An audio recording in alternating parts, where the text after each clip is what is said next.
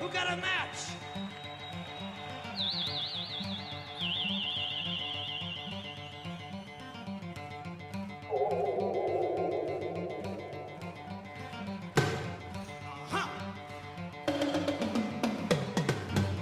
Watch out, you might get what you're after. Ooh, baby, strange but not a stranger.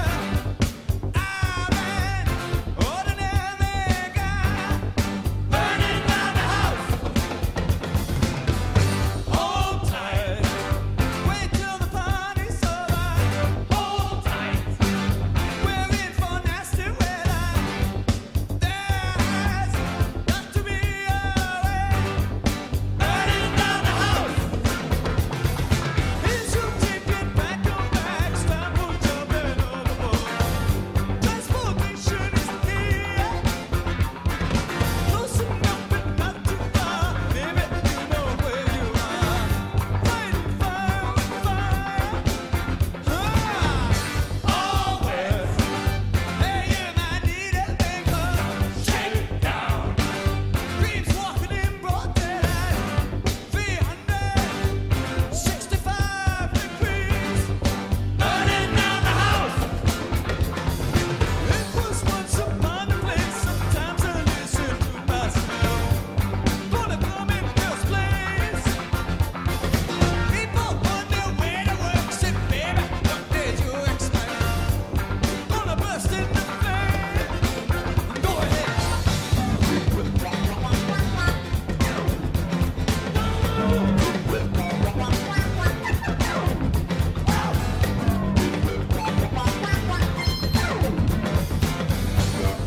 Burning down the house. My house. Son of a ordinary. That's right. Don't wanna hurt nobody. Something's sugar. Sweep me off my feet. Burning down the house. Visible means of support, and you have not seen nothing yet. Everything's stuck together. I don't know what you expect, staring into the TV set. Fighting fire with fire.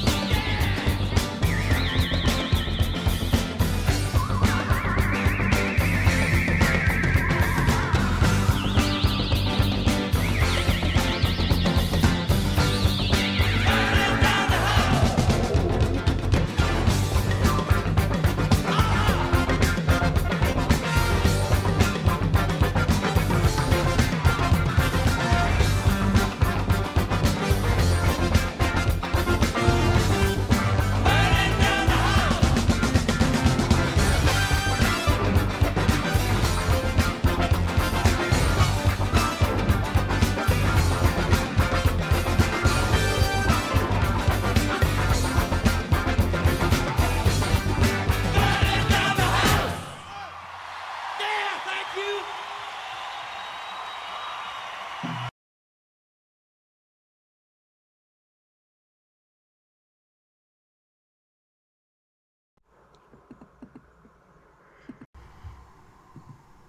Now do we have a mic? Oh, we do. Look at we're live. Welcome everybody. Yay.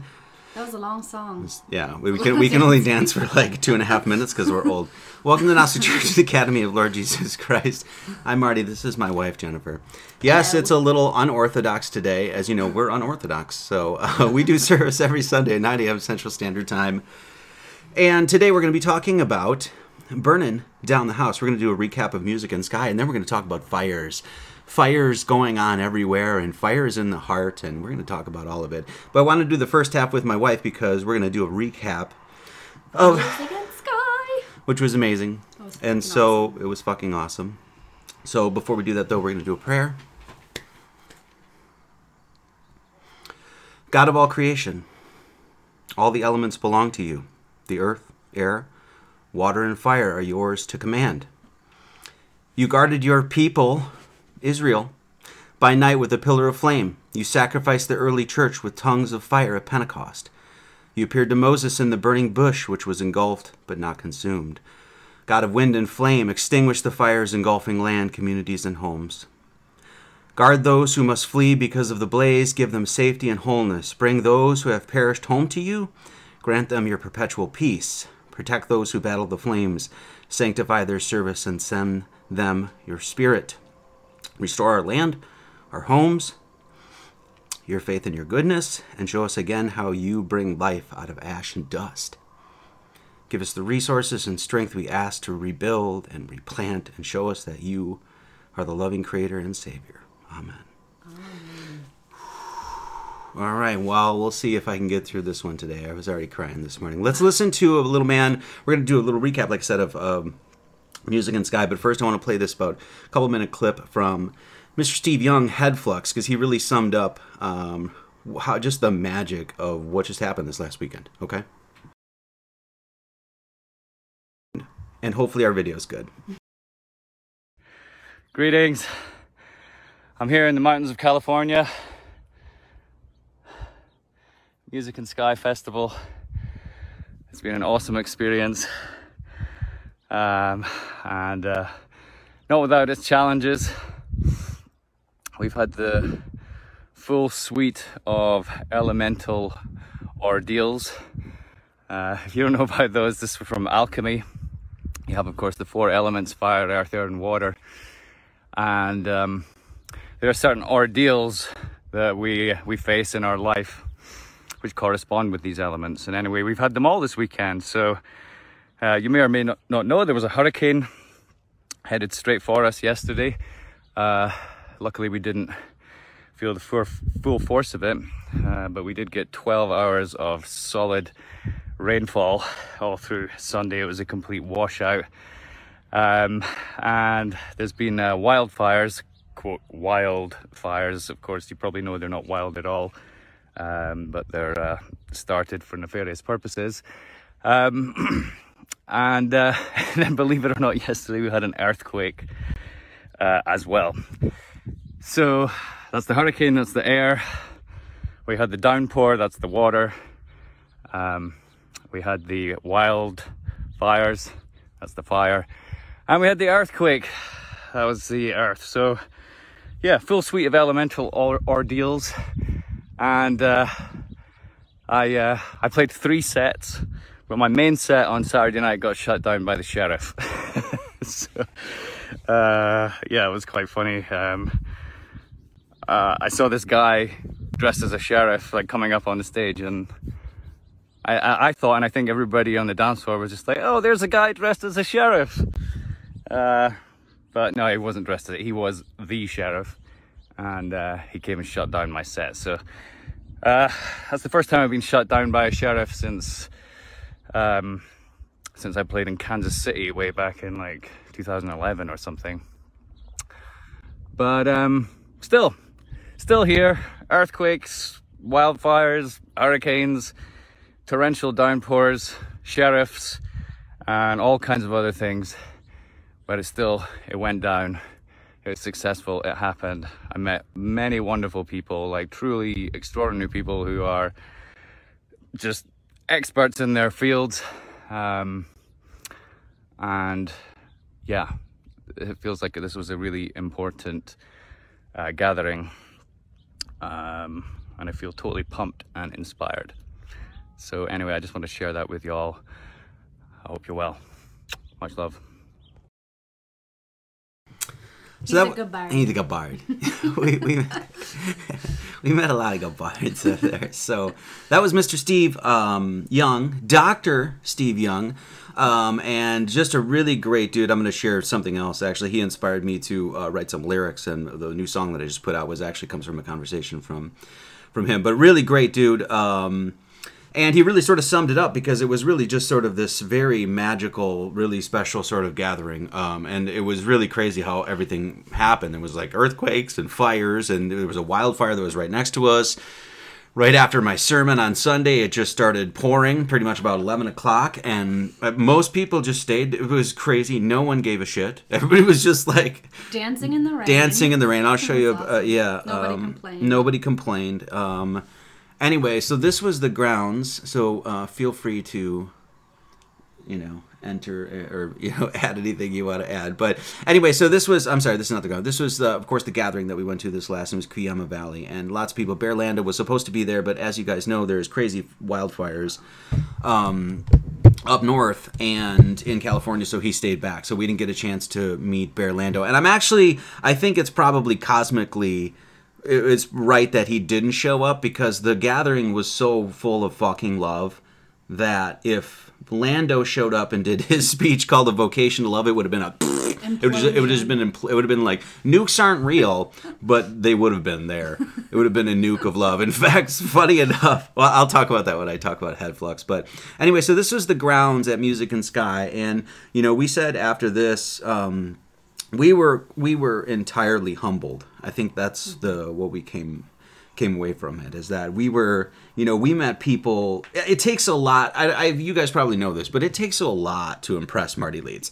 Like, I am not I'm not impressed very fucking easily. And most people, they're like, oh, you should check this out. And I'm like, nah, whatever, right? This went above and beyond my expectations. We were a little judgmental before we went there, because we've been to some of these events, and some of them are, pretty new age. Yeah. So yeah, we finally got there, and I was like, what? Because I've been dealing with this a long time, and so I've dealt with so many new age bullshits, like, oh, this, that sort of thing. So I'm extremely skeptical, that sort of stuff. So, but I'm also in the position to allow myself to change my mind and stuff like that. So it was really very humbling to get there and just have all these people be fucking phenomenal. And Steve really said there was something magic about it, and you really got to meet people at the top of their fields, and then you find out how unbelievably wicked cool these people are. So this was the grounds. It was a really beautiful spot. We just hung out by the pool most of the time. Every conversation we had was unbelievably uplifting. Unbelievably, everybody was kind and generous, and just huge smiles, and no doom and gloom. There was no despair. There was no, everybody was just so open-hearted and high in spirits, and people, like, when you look at some people, like, they actually looked you in the eye. Like, everybody looked you in the eyes when they looked at you, and then their smile was just across their whole face. It was so awesome. Yeah, it was. So these are the guys that put it on. That's Owen on the left there, Matt's in the middle, and then Mike. And we'll talk a little bit about Mike, because he just floored us. Mike was, anyway, we'll get to that. He's probably the most impressive person there. Yeah, exactly. Yes. And there were a lot of impressive people.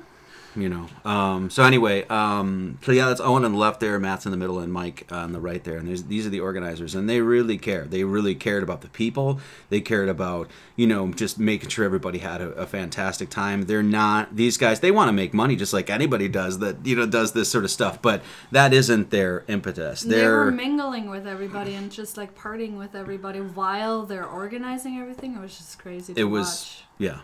Incredibly impressive. So the first people that impressed us that we got there, we immediately were getting on the plane, and Jennifer's like, is that Amanda Vollmer? I'm like, I don't think so. And she's like, I think it is. I'm like, maybe it is.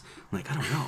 And it's like, so then we're like the creepy stalkers. We're like, we were right behind her when we were boarding. And we were like, so anyway, like, Amanda. Anyway, so immediately we got to hang out with Amanda and her husband, and we met Eileen McCusick there too. So this was like pretty much that first morning. She actually ended up giving us tunings. But so let's first talk about Eileen. Eileen McCusick is, you have anything to say? New mom? She's a woman. Yeah, she's a woman. Yeah. She is so cool, and just you want to just be around her all the time, and she seems so like clear and just so full of energy and inspiration and positivity and no bullshit. Oh my god, I just love that woman. I want her to adopt me. Like if I didn't have a mom already. But, yeah, and I knew I was going to get along with Eileen immediately, because Eileen came up and you're talking about gatherings and getting together and stuff like that, and she was like, she's like, yeah, it's really cool that we get to get together and connect and network and have these deep, profound conversations. And then she's like, but I just really want to party. I'm like, you and I are going to get along great, swimmingly. So anyway, so I had a tuning, and I know, once again, I know like the toroidal field. I mean, we talk about this shit all the time. You're electromagnetic, balancing and stuff like that. And so when she did a tuning for me, I come in with a fucking raging skeptic, because that's what I do, right? Like, I even told her that, and I think I may have partially even offended her a little bit. But after she saw my speech, She wasn't offended. yeah, well, I don't know. I get a weird vibe. Anyway, but after my speech, I think she kind of figured out. She's like, "Oh no, it's you just have to experience it. You're a Gnostic. I get it," kind of thing. So anyway, I had a tuning from her, and I almost started crying uncontrollably. I did. She cried. I did. She cried twice at this fucking I never festival, cried. and she never cried. She didn't cry at our wedding. Fucking assholes, making my wife cry. Tears of joy. Anyway, so what was I saying? Oh yeah, so she did this She made you tuning. cry. She made me cry. So, and then she's just like, I'm just sitting there, being like, and then she starts doing this and just sort of hanging out in this area, and I literally start well up. I literally started to well up, and anyway, an amazing person, and very it was wonderful to meet her. So We're gonna order some tuning forks. yes, And her book.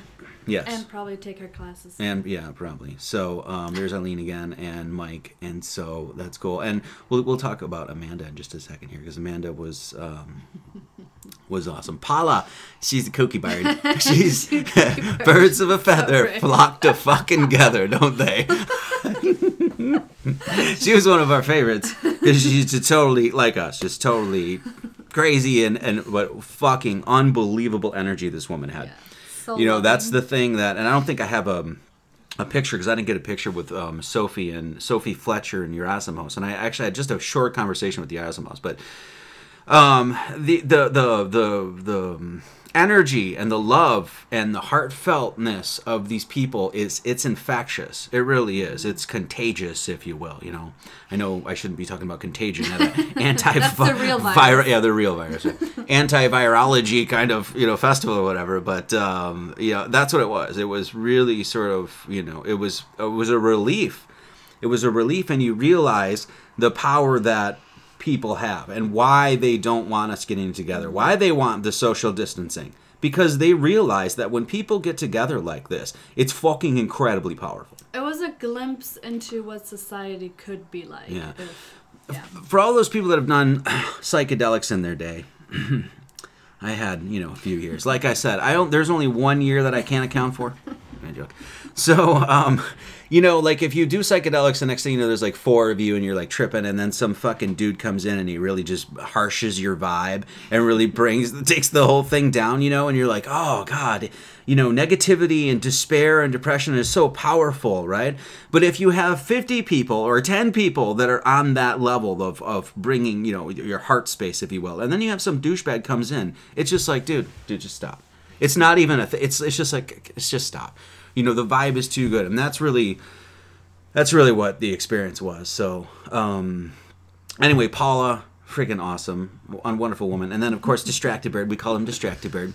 This guy's fucking great. I mean, we were there the first day, and I think Mike and I were talking about he's been getting into classic works of literature, and I started, yammering and stammering on about William Shakespeare, and then this guy pipes in from the other side. He's like, "Oh, you really need to read the sonnets." I'm like, somebody's into fucking Shakespeare? You're not just on TikTok and shit? What's going on?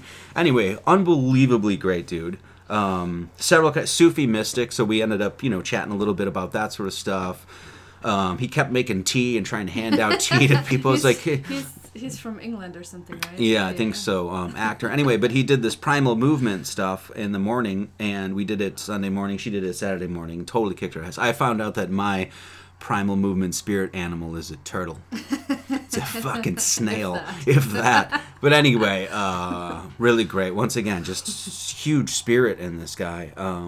So that was another great goodbye. And then goodbye that we got to meet. And then, of course, there's Steve on the left there. I'll talk about him in just a second. But then we got to meet Hannah Maria and her husband. I think his name is Richard. Excuse me if I forgot his name. God bless it, these people. Just I don't know. I talked to Hannah Marie for probably, she's Christian. She actually she has an ayahuasca. Her and her husband, they run an ayahuasca like retreat camp. So they offered us this, they even said if it calls you, come and do that. And I think we will just have that experience at some point. But that's what they do. They run, they do this ayahuasca retreat center, and it's Christian based. And she was even telling us, and I knew this too because of my, before I got really deep into like spirituality and stuff like that, one of the things that I was exploring was psychedelics, and I knew that a lot of these guys that were in the Amazon and shit like that were mixing the brew, right, the medicine, the plant medicine, they were Christian. They used Christ in their, and I knew that, and they had said the same thing, and so they do these these gatherings, and it is a Christian based, and I was like, that's right. This is going to be one of those like Illuminati. It's like Marty's just doing the single eye, isn't he? Closer. He's part of the WEF anyway. Act like you love me. Act like you love me. So anyway, Jennifer's going to be on the first half, and then we're going to get into some serious stuff in the second half. We're going to talk about fires. We're going to talk about Alpha Vedic, everything that's happened. So I just wanted to highlight. We thought it was best to take some time and highlight this. So anyway, got to meet Alex Zach, and this guy's fucking awesome. Alec is I asked him, Jennifer was standing in front of me, and I was like, how old are you, dude? And he's like 31, and we both looked at each other like, I was retarded when I was 31. Do you have any idea what kind of fucking idiot I was at 31? This guy is 20 times the man I was at 31 years old. Just killing it. Killed it through COVID. Absolutely heart-centered, just puts his heart right, extremely vulnerable, completely open. His talk was really good. He talked about, pseudo-authority and just all of that sort of shit, the government, all that sort of stuff. It was really good. And it was a real pleasure to meet him. Like, and I was talking to him about this. Sorry, I'm taking over our live stream. But I'm just here. Anyway, I was talking to Alex Zach about it's like, I said, it's one thing, these people and of them online. You're like, oh, that guy's killing it. Oh, she's fucking just crushing, right? And then you meet them in person, and then they exceed your expectations, and that's what Alec and I were talking about. And it's just like, Jesus. That was the experience with pretty much everybody. Pretty much everybody. Yeah, pretty much everybody. It was just like, I knew you were cool, and then I meet you, and then I'm like, God dang it, you're way cool, So I think I'm supposed to do his show. I think we're gonna do a conference next year or something like that. But way cool guy. Another guy that played a couple times, this Adam Lawson guy, once again, just acoustic, he was playing. No, he was, when we were eating dinner, he was playing, this is this guy, and it was really great. He played some Tom Petty and shit that was really good. Dinner, the food. Oh, the food was fantastic. It was so amazing. We're saying this because, if I go to, like I said, I'm hypercritical, fucking super skeptical. So when I go to something and I'm like, this is the shit, it's the same thing I did with Flattoberfest. If I would have went to Flattoberfest and it sucked, I would do a video and tell you guys it sucked, but it was awesome. And what do I do now? I promote it all the time. I'm like, you should go. Even if we're not going to be there or whatever, if you're, you should go. It's the same thing with Music and Sky. We should make it a church mandate that everybody's going to go to Music and Sky. Yeah, pretty much. Because when we were there, we were like, oh my God, Christy should be here. Oh my God, John Venus should be here. Oh my God, that's what it was like. Yeah, we thought of all you guys. Be there. Yeah, we were like, oh my God, next year it's Chance and Jen. Road fucking trip. That's what we're doing. Anyway, so we got to meet Dawn Lester, and she's been part of... Whimsical Bird. We started naming them all birds. Anyway, fucking wonderful. Like genuine. Like everybody that was there was like hugs, but like hugs. Like I love you. Anyway, Dawn, she was part of the end of the COVID series, which we haven't even watched yet, which we're definitely going to. And there's a bunch of people that are going to speak at the next... she's Confluence, which is in Texas. She'll be speaking there. So, and then our buddy Danny. Danny's the man. My friend Danny. Yes. He's got the goods. He's the People's Herbalist. People's Herbalist on Instagram and all that sort of stuff. So definitely follow him. He's got a lot of great stuff. Totally, once again, it's like you meet these people and immediately I'm like, I like you. I don't know what it is. I just there's something about you. And we're saying, oh, who's mentioned in the Keebler? Finally, a fellow Keebler. Exactly. I was saying, oh, is our video off? Oh shit. Is it? I keep getting dropped. Alec is a legend. How's the video? Let us know if the video is. It's all right. We'll just keep going. I don't even care. Okay, so anyway, Dan was fantastic. It was wonderful. And then we we got to meet Amanda Vollmer and her husband Brandon, and They're hilarious. they're hilarious. I mean, so much fun to hang out with. yeah, I mean, like afterwards, we're just like, anytime you guys want to hang out, come down, open invite. Like I said, we knew Amanda was awesome online. We'd seen her act. We'd seen, what she was doing during COVID. Just all of it. Just her whole candor, everything about it. And then you meet her, and she's hilarious. Her speech, and I'll talk about this in just a second. Her speech on Sunday night. Sunday was, the whole weekend was amazing. Sunday just really topped it, though, for us, anyway. Really put it over the edge, anyway. Her speech on Sunday was fucking amazing. She was hilarious. She just, remember, she sat there like a comedy show with like really important information. Yeah, she sat there like a damn queen.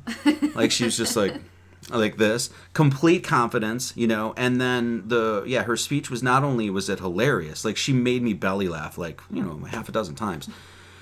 But it was informative too, like helpful, like she was talking about things like, hey, this is what you do in an emergency. Hey, this is, it was just one thing after another. Such fluidity too. And anyway, and so now Jennifer is name dropping Amanda Vollmer. My friend, Dr. Amanda Vollmer. She's like, what is this lip balm? Oh, I got this from Amanda Vollmer. I got this from my friend, Dr. Amanda Vollmer. My wife's name dropping now. She doesn't give a shit about her husband who's like decoding the Bible and shit, like multiple languages. Yeah, it's like, but Amanda Vollmer. Well, and her husband thought I was pretty cool, but her husband, way fucking cool guy. He's so cool. Honestly, one of our favorite people there. Mm-hmm. Fucking great, dude. Can't wait. I told him at the end, I was like, oh, I have a friend now. It's so awesome. So, okay, let's talk about this, and then we'll get on with choppy at times with everything coming through. Okay, cool. It is what it is. This is going to be a fun one. I don't even care. We want to have some fun this morning, so we'll talk about some serious shit in a second. But, and then Mike. Let's talk about Mike. We're gonna end. Are you gonna cry? I don't know. I was already crying this morning. I woke up Monday morning to let you guys know, like, how deeply the whole weekend affected me. I woke up Monday morning. I started crying, and we were up till like 2. Remember that? It's all a big blur. No, we never stay up till 2 in the morning. And the other thing is, like, think, I was on drugs. No, it was crazy. As far as like, no, we weren't. No, but like, you would expect like a festival like this to everybody just be lit and on drugs and tripping balls and weed everywhere and people drunk, and it wasn't that way at all. In fact, the sheriff that came in, I think he thought he was coming into some like rave. It was like, no, like this is a health and wellness gathering. Like, I didn't even see anybody smoking any weed. Nobody even offered me weed. I was like, no one said how short I was, nor offered me weed. Normally in those situations, I'd be fucking out of my element, but... Anyway, so anyway, what was I saying? Mike. Monday morning, you woke up crying. Monday morning, I woke up crying.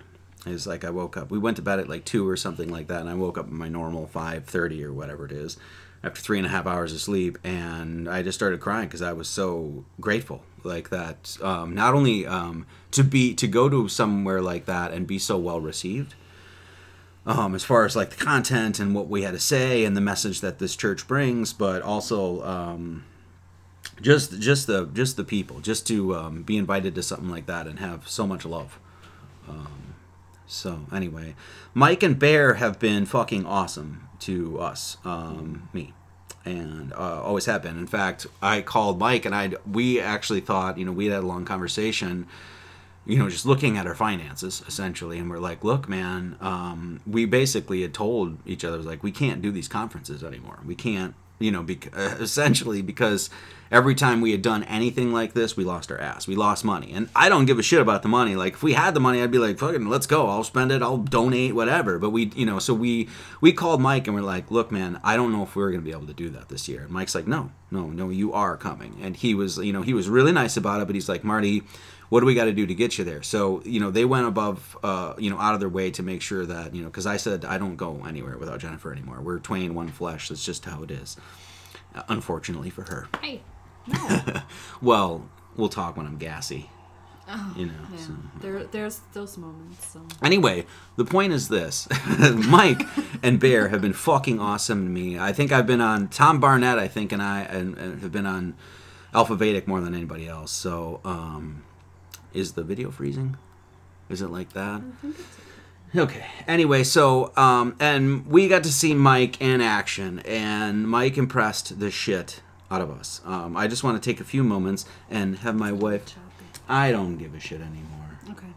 I'll just cut the video after this, and I'll just talk because I'll probably end up crying anyway. So I'll cut the video. I'll just go slides after this. And stupid internet. I wanted to do this live this morning because I wanted it to just be real.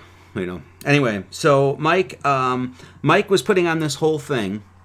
He's worked on it for I don't know how many months. He's there as fire is all around him in Northern California, where just putting on an event like that is unbelievably stressful. Like without having to deal with anything else. Mm-hmm.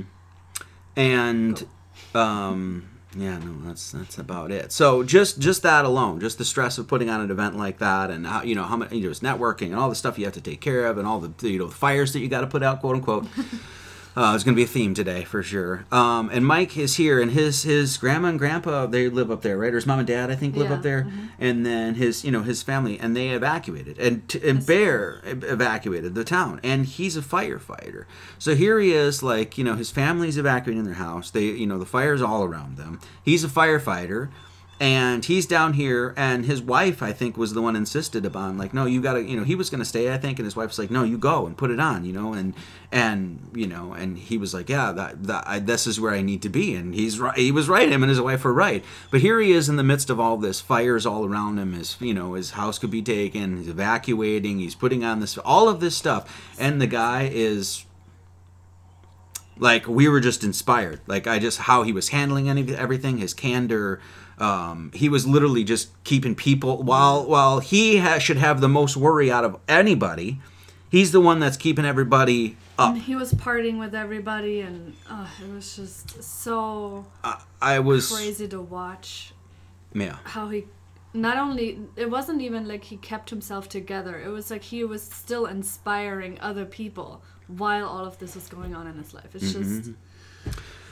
So after all this, what does Mike do? Mike's on the and I was talking to him about this. I'm like, hey, what's it like living in an area where everything, you could just go up and smoke and stuff like that? He's like, well, that's kind of one of the things about living in paradise. And I he's like, so what did I do? And I said, and I was like, well, when you went up there, like, what'd you do? And he's like, well, I joined the fire department. It's like, well, if I live in an area where could be a lot of wildfires, so what am I going to do? Well, the most responsible thing, I'm going to join the fire department and be a fucking man. So after this whole thing, he drives, 8-9 hours north from where we were, maybe longer than that. Literally right after the event. Literally right after, and drives and then goes and fights fires. It's a fucking hero. That's what he came home to. So... Anyway, if anybody's out there is like, God, I'm dealing with a lot in life. Yeah, we all are. But, not as much as this guy. And to see the way he's handling it has been amazing. And this is what he posted on Instagram. What a way to spend my 45th birthday. It's been a long few days. Thrown straight into the Smith River Complex fire, largest in the U.S., threatening our little town. He lives in Gasket. And I don't know if you guys have ever been to Northern California up there. It is a fucking paradise. I spent many a moon as a younger man, high as giraffe pussy, as Joe Rogan would say. Tooling around Northern California, having a ball. Had a bunch of friends that lived up there, slept in the redwoods. We did all sorts of crazy shit. It's an amazing place, and I understand why he lives up there. So he's threatening his little town. He's out of Music and Sky. He's home, but I'm enjoying every minute of it. Doing the work today to help set up the line that is going to stop the eastern wing of the fire. So basically, there's a bunch of firemen, that are out there, and that they're, just basically trying to stop it from engulfing the town. So after he was keeping everybody's spirits up and putting out fires, if you will, sleep deprived and traveling, what does this motherfucker do?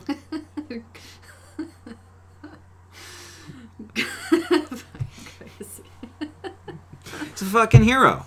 Yeah. Anyway, that's a real man. That's a real man right there. All these men, they're like, I'm macho, you know, testosterone, I pumped up. Yeah, speaking of Joe Rogan, you're a fucking pansy. That's a man right there. That's his. Yeah, and this is really what I talk about all the time when we talk about the Alchemical Wedding, when we did, you know, the Walt Disney Sword in the Stone, about talking about being a holistic person. It's like you've got the manhood and you got that soft side, right? It's like a holistic being. He's like, yeah, I'm gonna go and dance in the rain. Just look at that. Look at the smile. Fire not 6 miles from his fucking house. Unbelievably inspiring. So, Mike Winter, God bless you, son. Anyway, inspired the shit out of me. And I told Jennifer, I was like, yeah, when we go to Missouri, you know, starting next year, once we get our shit together, I think I might join the fire department just because of Mike. So, anyway, so this was Jennifer's message to Mike.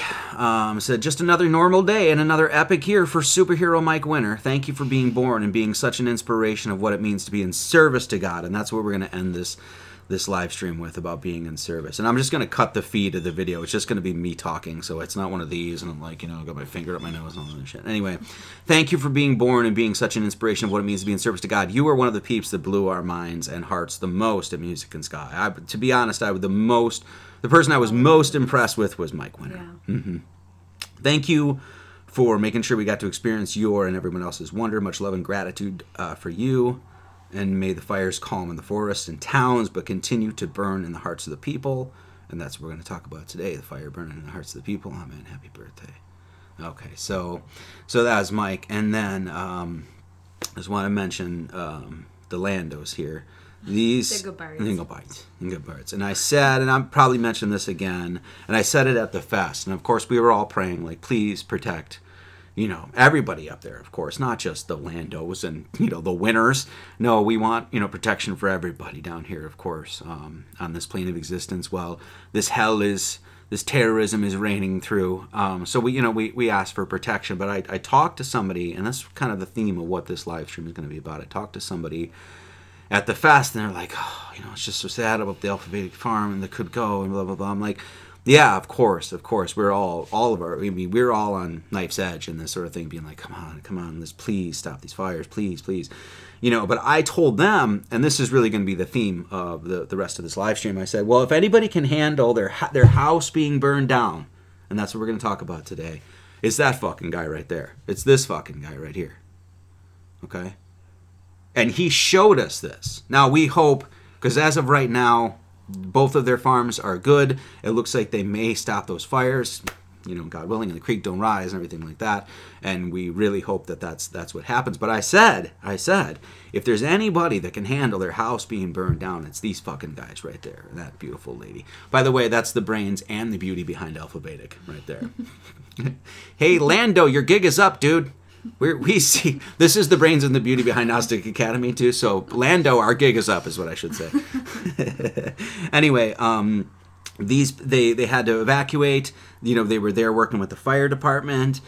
You know, keeping the, you know, basically saying thanks to the community for all the prayers and stuff like that, but keeping, you know, their spirits up the entire time while their house was in peril and stuff like that. It was incredibly inspiring.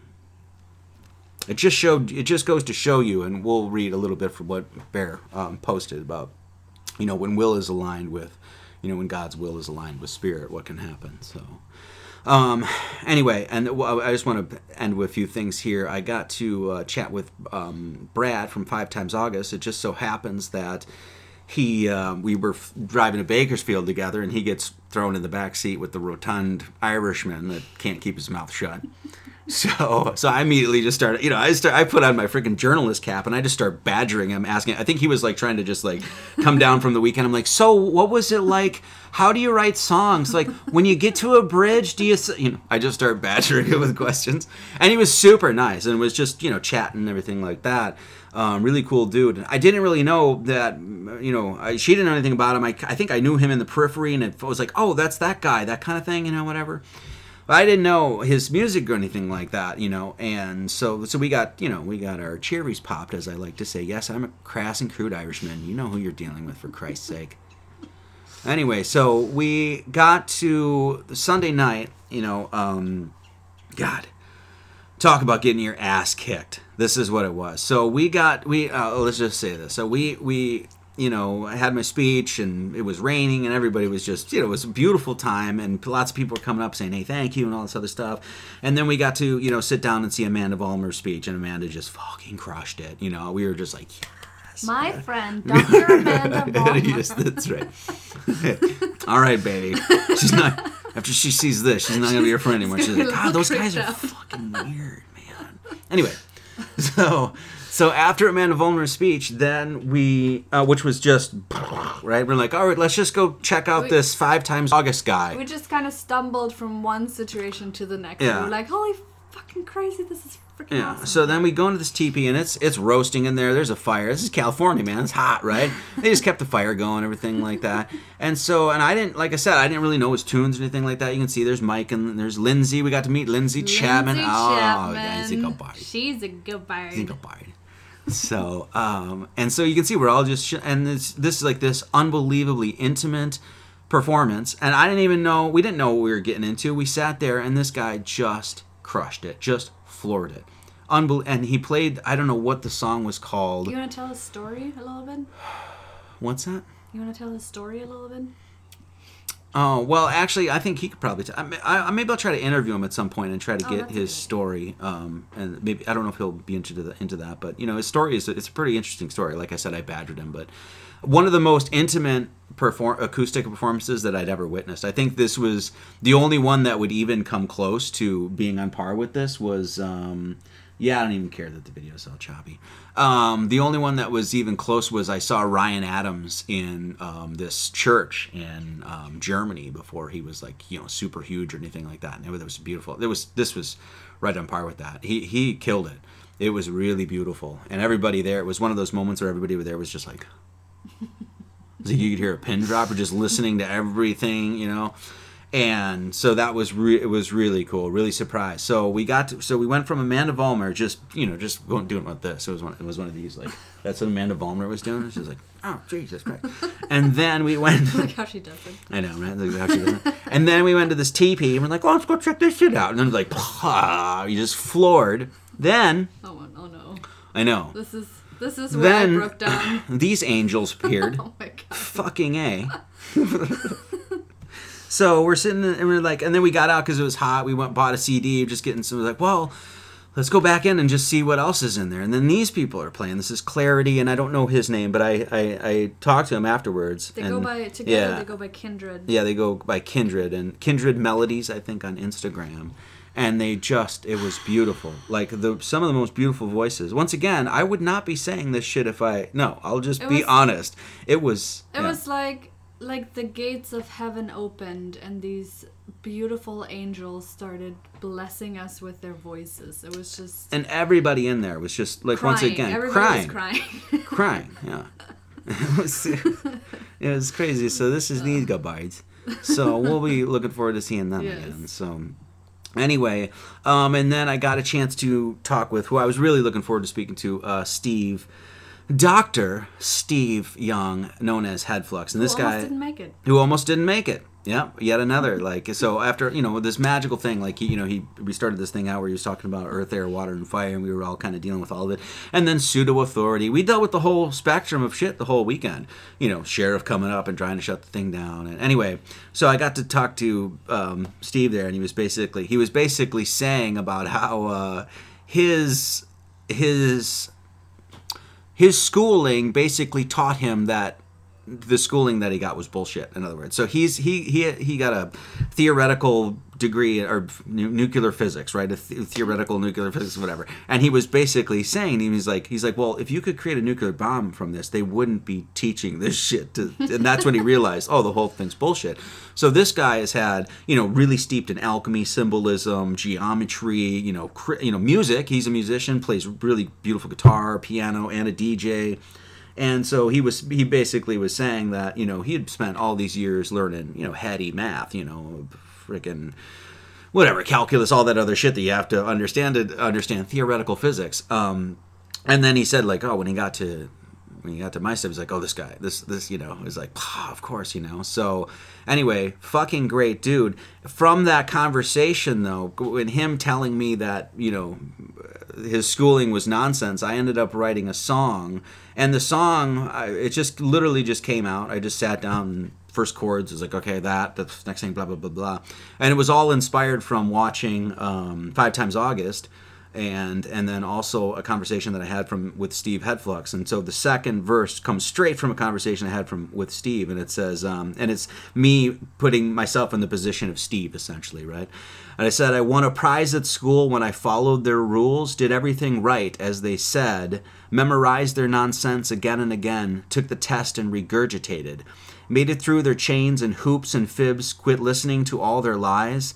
And the wiser I got, the more I learned, no man is going to bring me that prize. That gift, it comes from the divine. And so that was a verse literally straight from a conversation I had with Steve, and the song was straight from listening to, 5 Times August.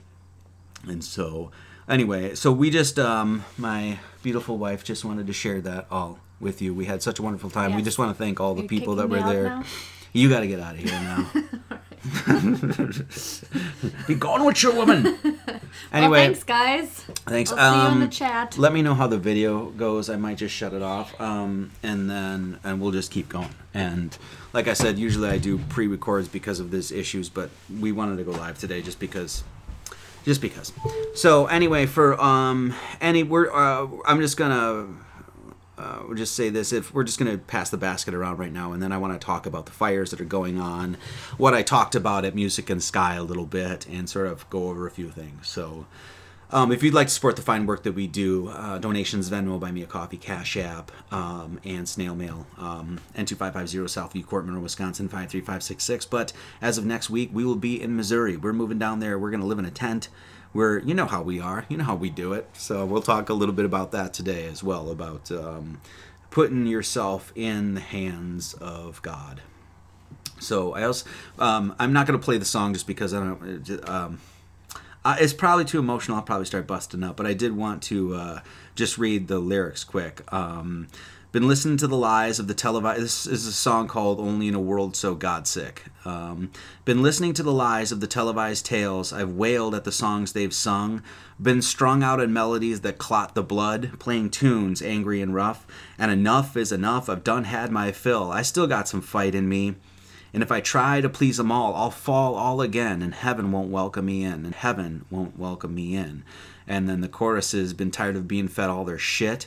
And I know it's not like they say it all is. Our suffering finds them their bliss, only in a world so godsick.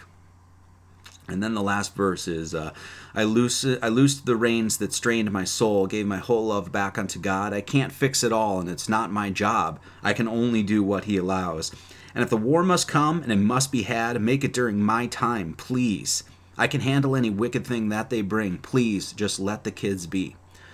Or you will answer to me. Been tired of being fed all their shit, and I know it's not like they say it all is. Our suffering finds them their bliss, only in a world so godsick. Okay, so, all right, thanks to all the people that do support. Thank you. We'll go over the donations and all that at the end here. So, how's the video? Is it okay, or should I just shut the video off? I can talk the rest of this. It's totally fine. Let me know, wifey. Okay, so... It's a little choppy. Little choppy, we're just gonna do it. So we got a fire update, and it looks like they're starting to hopefully keep those fires at bay and dampen them down and stuff like that. This is what Mike posted, just so you know. Once again, there's his house, there's the fire. And this is what he posts. Is sometimes the plan is terrifying. And today we're going to talk about burning down our houses. We're going to talk about the fire. We're going to talk about the fire in our hearts. What's going on in this time, what I see is going on in this time, and what I kind of talked about at Music and Sky. So this is his house, and you can see fire right over the ridge. And it looks like right now that they're going to stop it, and we pray that those fires do stop, because no one, we want to see those guys back in their house. Mainly just because I want to take my wife down to Northern California and visit. It's a total selfish thing, right? I love you guys, but it's really all about me. So anyway, this is the last thing we got. Fire update on my side. Second burn to save gasket is happening now.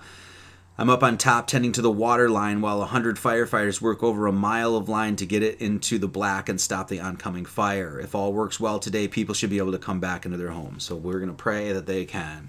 This has been the longest 2 weeks of my life. Can't wait to get into the ocean and jump back onto AlphaCast with Bear and y'all. That's what he's thinking about.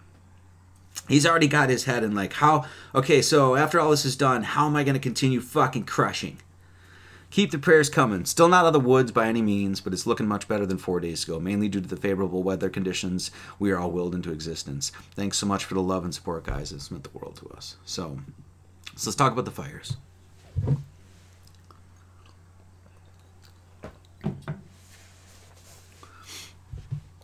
As you guys know, Jennifer and I lived on Hawaii, and this was, I haven't said much about this because I've been waiting, I try to wait for the right time. And so today is that time. So as you guys know, that's not normal. Anybody tells you that that's normal there, and I'm just going to say this, they're fucking retarded. Okay? I don't care if it's a fireman. I don't care who it is. Some expert. Who cares? You guys have common sense. You guys can use your brain and realize, and we'll hear this right from Alpha Vedic too. They'll tell you they were firemen, and they'll tell you. So we know that this is not normal. Now we as you guys know, we spent 3 years together on the island. Jennifer spent 8 years before that on the island, that sort of thing. So we have a lot of love. It was really hard to leave the island. And I'll talk about that today a little bit. But I know when I got to the island, number one, it didn't take long for me to really sort of fall in love with the island. I ended up being like, God, this place is so special. It's so amazing. The people were so good. The job that I had, they were really good to us. There was a lot of locals that even though we were haoles, they fucking loved us. It was that sort of thing. So, one of the first things that I found out when I got to the island was, I don't know if you guys remember this, those people that do know our story, we got to the island, right as Steve Headflux was leaving the island, I guess, so got there, and the volcano erupted, right? So there was a 6.9 earthquake, and the volcano erupted, and I got immediately pushed into the politics and everything that had been going on in the Hawaiian kingdom. And so I ended up doing a documentary that hardly anybody's seen. But anyway, it's called The Kingdom of Hawaii versus Puna Geothermal Venture, where I just documented how the government has been fucking the Hawaiian people for a very long time. And my introduction to all of that happened within the first week of me being there. It was like, oh, you want to move to Hawaii? Okay, well, now you're going to get a chance. Pele was like, okay, cool. You want to come here? Cool. You're going to have to deal with all this shit. And I did. And now I'm going to teach you some things. That's exactly what happened. And so I ended up doing this documentary basically showing, so this was the Puna Geothermal Plant. It's a geothermal plant where they use heat from Earth, thermal, meaning heat, and then they create electricity from it. And of course, this is a company, they're from, their main production facilities are based in Yavne, Israel. I'm not sure if that has anything to do with it, but anyway. So they built this plant that uses geothermal, and they built it right on a what are they called? A rift zone. In other words, geologists know where the island, the volcano, chances are is going to erupt. They know it pretty well. So much so that they divide houses and be like, you're in rift zone, lava zone this, so me, that sort of thing. And they knew all this shit, and then they built a factory with a bunch of explosive shit right on a rift zone. Against the will of the people. They didn't give a fuck. Do you think any of that electricity went to the Hawaiian people? No. So I knew for a long time that the government, since moving there, that was completely corrupt. 100% through and through. The military presence there is something out of this fucking world. And that they had after, especially when COVID hit, I realized that, this was going to be the testing zone. Anything that they're going to try to do here, they're going to first try to do in Hawaii or Australia and try to get away with it there. And so we see that these fires. So that was my introduction to Hawaii, and I'll talk about burning down our house. That's what we're going to talk about. So we see these fires are going on everywhere. In fact, when Jennifer and I lived in Eugene, and we ended up leaving Eugene, it was because one of the reasons was fucking crazy smoke everywhere. That's when we ended up. Because they're wildfires, right? Well, this is Canada, and this is Derek Rance. I don't know if you guys know Derek Rance. He's a Diagolonite. By the way, I was supposed to speak to Raging Dissident. I don't know if that's going to happen. He's a busy guy. So I don't know. I was supposed to actually have a conversation with him yesterday, but he couldn't do it. So anyway, love the guy. But this is one of the Diagolon people. And he said, so by the way, Canada, you're under attack. And that's what we're going to talk about today. You may want to put down the Cheetos and start paying attention. So can't of course, massive fires. We've seen this going on enough. This has been going on a while, and people are starting to, of course, wake up to the fact this is normal. So there's the wildfires where Mike is fighting. Okay. Now, people think that this is a new thing. Well, what I'm going to say is that we're actually starting what you and I we're doing right now, right? And actually humanity is doing right now, is waking up from a long time spell. A long time spell in which the devil, if you will, for lack of a better term, probably a decent term, has been doing this for a while, has been burning our history, burning down our world for a long time. And many people know this. This is a small collection of what I could show you, and I think lots of people are getting hip to this stuff, Tartarian, that kind of, that sort of mud flood kind of shit, right? State capitol burns down. At least 19 of our 50 states have had a capitol building damaged by or lost to fire. Kentucky, Missouri, Oregon, South Carolina, and West Virginia have lost 2. So, let's see. Michigan Capitol, 1893, burned to the ground. Why? What were they burning? The old world, right? The new world that was really the old world, and that they don't want you to know your history, and they want to control everything. And so what are they doing? They're just going to burn shit. Burn the history, right? Who controls the past now? Controls the future? Controls the past. That Rage Against the Machine? Fuck Rage Against the Machine. Anyway, I think they were quoting 1984, but who controls the past now? Controls the future? Who controls the future now? Shut up, Zach. Anyway, Oregon's Capitol, 80 years ago, huge fire burned that place down. D.C., the capital, the capture and burning of Washington, D.C., and this, of course, they said this is, war and all this other stuff, and they burned it, and was it all war? Were these all wildfires? What about the Peshtigo fire in 1871? Where the fire just so happened, this is in Wisconsin here, right where I used to live, Marinette County up there, where the fire burned out millions and millions, 1.5 million acres burned, and the fire just jumped over the bay and just missed. Do you know why that burned there? Do you know what was there? Do you know when you look at like the old world, right? Where did they put cities? Near riverways and water, right? Well, you can even go to Marinette right there, and you can actually see some of the old world. There's like one building that's still standing of the old world architecture. Otherwise, why did they have the Peshtigo fire? Maybe it was a wildfire. I don't know. I wasn't around back then. I wasn't even born. I wasn't even a tickle in my daddy's drawers at that point, okay? So, but if we kind of look at, the, sort of the pattern that's happening here, I think this has been going on a long time, right? I think a lot of people are getting hip to this. So the Peshtigo fire, 1871, it was just accident. But the Texas Capitol fire in 1881, how about this one? How about the Iowa fire in 1904?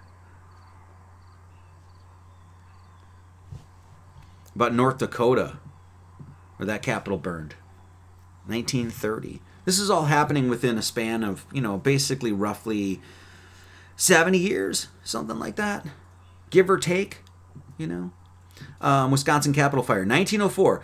Iowa, state right next door. Let's burn that one. 1904 Capitol. In the middle of winter, there's a fire. Here's the Olympia State Capitol, 1928. Fire. How about the New York State Capitol in 1911? How about Mrs. O'Leary's cow? Remember this big pile of horse shit that they fed us? The National Geographic's going to remind you, though, because they're a trustworthy source. National Geographic, the Chicago Fire of 1871 and the Great Rebuilding.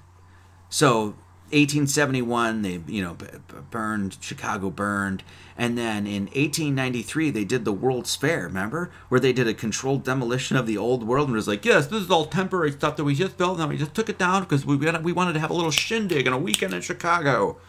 No, these fucking assholes have been doing this for, as far as we know, since the last reset, if you will. And we'll talk about the last reset. So why am I bringing all this up? Because, and I had said this to people at the fast because I was talking about world ages. And that's really, I think, what we're undergoing here. And I'm going to show you why I think this. And actually, world age changes is actually one of the things that got me into doing all of this shit. Is that we are in the middle of waking up to the fact that this has been going on a long time. Our generation, us. Not our dad, not our grandpa. Not our grandpapas. No. That wasn't for their generation. This, us waking up to all this, looking back at our history, being like, that's all bullshit. Looking at our cosmology, that's all bullshit. Looking at this like, oh, you're a bunch of peons and losers and you're just a cosmic accident. And we're looking at all that and she's like, that's all bullshit. And we're looking at this and we're saying, this is all bullshit. And who's waking up to it? Was your grandpa waking up to it? No, we are. In our time. And I'm saying that this is how this works down here. And I'll explain that. What's happening right now is that we're starting to realize that, the Bible, I think, might have some shit to say. I think there might be some legitimacy there, right? When we look at the God of this world and we talk about what is the world? Does that mean it's the earth? No, it's the world age. And that this is what happens. Is that we go away from source and we get close to source, and we go away from source and we get close to source, and we go away from source and we get close to it. And right now, as we see the last how many hundreds of years or whatever, it's like this going away from source, is that these maniacs and these, absolute despotic, satanic, anti-Christ pieces of shit have been trying to overtake the world for years. Oh well. As we know, we're not going to shake in our feathers at all because you're insane to think that you're in charge. We know you're not. We know you're not in control. And you'll get yours. The phrase, the God of this world, the God of this age, indicates that Satan is the major influence on the ideals, opinions, goals, hopes, and views of the majority of the people. Amen. That's exactly what's going on right now. And as I've said, that pendulum is swinging back. We are watching it swing back. And not just watching it, we are going to participate in that swing back. Because God is the one that swings this thing. You know that, right? And I'll show you that. That God is the one that swings that. God just wants to know, hey, when this thing is swinging back towards the golden age, the goodness, things like that, where are you? Are you crying in despair and be like, oh, it's all fucked and stuff like that? Or are you going to be Mike Winter? God's literally asking you, are you going to be like Mike Winter? After lifting everybody's hearts and starting fire in people's hearts, are you going to go stomp out the fires that were started by the evil ones?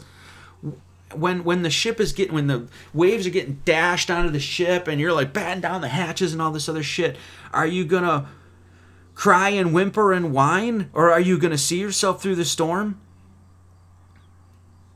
This is happening. How are you going to deal with it? That's what God is watching right now. And I've said this numerous times, and this is exactly what's going on right now. God is giving us the opportunity. He's saying, do you want to live in their world where history's a lie and they fucking burn everything and it's agents of chaos and they're pseudo-authority and they're lying about cosmology, or do you want to live in my world? And God's given us the opportunity right now to answer him. And I'm saying the people that, if you're here and you're watching this, you better answer correctly. Otherwise, you shouldn't be at this church. And that's what I saw. That's what we saw at Music and Sky, was a bunch of people that were saying, we're not living in that fucking asshole's world. We're living in his world. So let's talk about burning down our house. Now, I said this, I'm going to repeat this. I'm saying we were all praying, we're like, please, save save everything, all of that sort of stuff. Of course, all of us were. But I had said, I was like, if anybody can handle their houses being burned down, it's Dr. Bear and Mike, okay? And then this is what I mean. How many times have I burned down my house? How many times have I burned down my house? I realized I spent my life burning down my house. It's really choppy.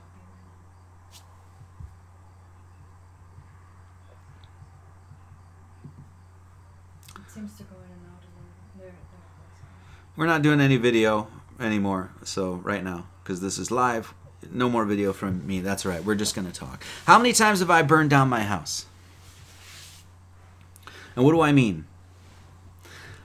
Well, I mean, I don't know how many times in my life where I've, had lived in a good situation or whatever it was and things like that, and I literally just up and left it all. I literally just went, all right, I'm taking a chance. We're just going to do it. I'm just going to go for it. I don't know what's at the other end of it.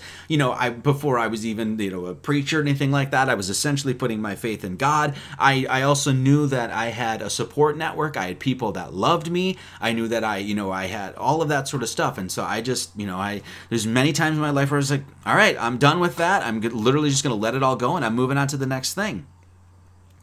And this is what happened to me and Eugene when Jennifer and I moved to Hawaii. This is exactly actually I'll talk before I even met Jennifer. When I was with my ex and I started basically getting into, I had spent several years really intensely, studying, getting into esoterica and math and all this other stuff. And when I left Eugene for the first time, Eugene, Oregon, and moved back to Wisconsin, I was with my ex. And at the time we had a wonderful house. I had tons of friends. I had a lot of people that respected me. The job was starting to pay me, not what I was worth, of course, but, starting to pay me well, or better anyway, that sort of thing. I was playing in a band. The band was successful. We were playing all over. I was having a hoot. Loved where I lived, everything like that. And then there was a point where this was about 32, 33 years old when I started writing my first Pie of the Great Work book. I literally just dropped everything. I just was like, okay, all my friends, everything like that. There's something else I'm supposed to do. And that's what the first book was all about. And so I left everything, my friends, the job. We literally moved back to Wisconsin, and I had no idea what I was going to do. And then one thing led to another, and then that relationship ended because she wasn't Jennifer. I had to meet the actual love of my life. So once again, I had built that relationship for 11 years and friendships, and it burned it down. I left it all, and I was scared, and I had no idea what I was going to do. So then I left for Eugene myself, ended up living in Eugene, got a job, met some friends and things like that. And then ultimately Jennifer came into my life, of course. And Jennifer was like, we spent some time in Oregon, and she couldn't handle the chemtrails or the frickin' smoke from the wildfires, the very wild. And so we ended up saying, let's just drop everything. At that point, I was manager at a business. I had a bunch of friends there. Jennifer and I, we had a nice little place, that sort of stuff. And we're like, let's just burn it all down. We sold everything. We left for Hawaii with 2 pallets, which most of that shit ended up, we don't even have that anymore. It's all gone. And we just up and left. And when we got there, the first thing that happened was the volcano blew up. And so here we had these expectations or whatever. We were going to Hawaii and all this other stuff. And then next thing you know, the volcano erupts. And all of it was like, oh shit, now we have to rethink everything. And we did. And so we spent that whole time, like literally, in fact, we were up at the top of the volcano, not a mile and a half away from the cauldron, not even. And when it blew, and then when we ended up living for the next 6 months or whatever it was before we bought our house here, we ended up living at the bottom of the volcano watching this thing. So we had no idea what we were going to do. We had no idea what the future was. We're like, gee, we just got to Hawaii. We're trying to establish our life and everything goes up, just right. And it was so funny because, I had basically asked God my entire life to burn down my house. Meaning, like, I was always like, I'm ready for the next thing, that sort of thing. And then I get to Hawaii. God gives me exactly what I needed, exactly what I had yearned for. And what did I do? I bitched about it. And it was the best thing I could have ever asked for. Same thing happened during COVID. COVID hits, And we ended up we're on the island, and we knew that, hey, the most important thing right now is family. The most important thing is being around family. So what did we do? We fucking left everything. We had just finished building our house. This was us moving around. Sorry, this is us moving around the island. Left, packing that shit, and I don't even have most of that stuff anymore. It's all gone. But, so when the volcano hit and stuff like that, and when COVID hit, we had just finished our house. We'd gotten chickens several months earlier. We had just finished our garden. We had just put in new solar, and within probably 3 days, not even, Jennifer and I are like, we have to leave everything. We have to just up and leave everything. Everything that we had built, we quote unquote set fire to. We burned down the house. Why? Well, because it was preparing us for what was to come. If I didn't burn that house down in Hawaii, remember that shit? You guys remember this? If I didn't burn that house down in Hawaii, I would never be doing what I'm doing right now. If it wasn't for COVID, if it wasn't for the evils of COVID, I don't think I would have started this church. So is COVID a blessing? Is all of this terrorism that's going on right now, that is not going to last forever. And I'll show you why it's not going to last forever. I'm not saying this to make you feel better. I don't do that shit. I'll tell you why it's not going to last forever. Right? If it wasn't for those things, I wouldn't be doing what I'm doing right now. If it wasn't for COVID, this church wouldn't be operating. I had given up my guitar gear several times in my life. In fact, I remember distinctly when I first started out on my spiritual path, or I don't want to say first, whatever. I was 19th and Madison Street in Eugene, Oregon, and I had spent years. And this is not the guitar gear actually, but I don't have any of this shit anymore except the guitar. I had spent years trying to get my best guitar equipment. Like I had the pedal board, and I had all the pedals, and I had all the stuff that would, all the connections, everything. I had that perfect amp. I had this, the guitar that I really wanted. All of this stuff that as a guitar player, I had been dreaming of years of, like, acquiring and having the best gear and the fucking great, and it sounded great. I mean, I had a great tone. It was like a reissue amp, Fender Reverb, a fucking awesome amp. And at one point I said, I'm going to sell it all.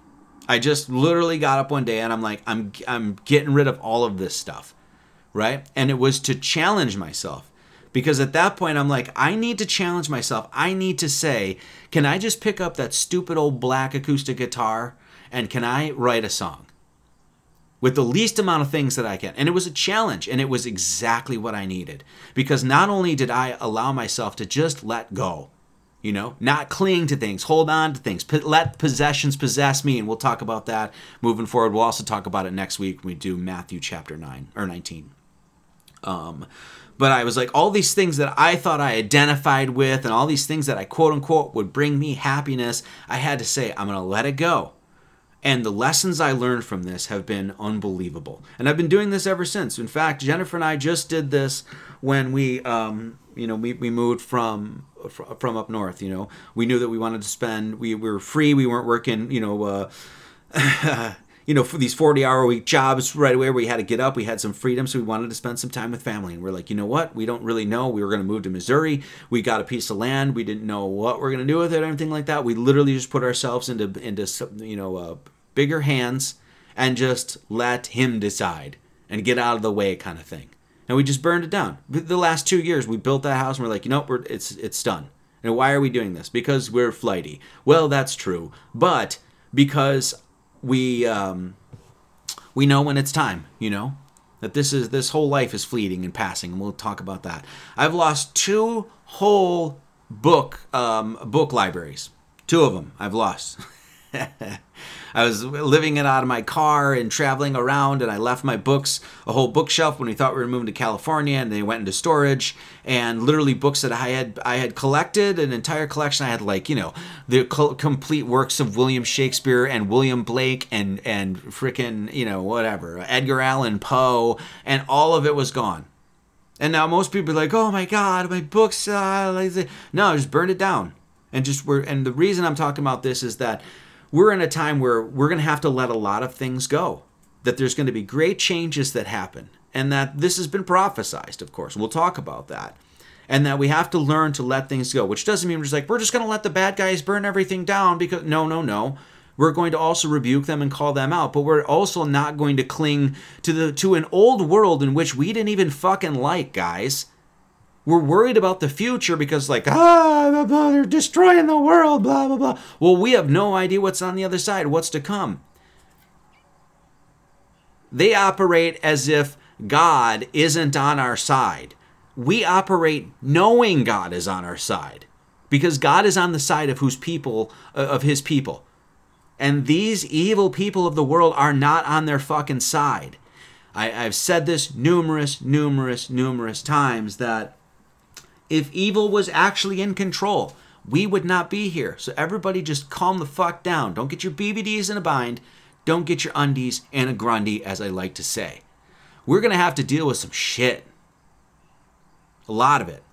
Especially in the next 20 years. Guarantee it. Quote Marty Leeds.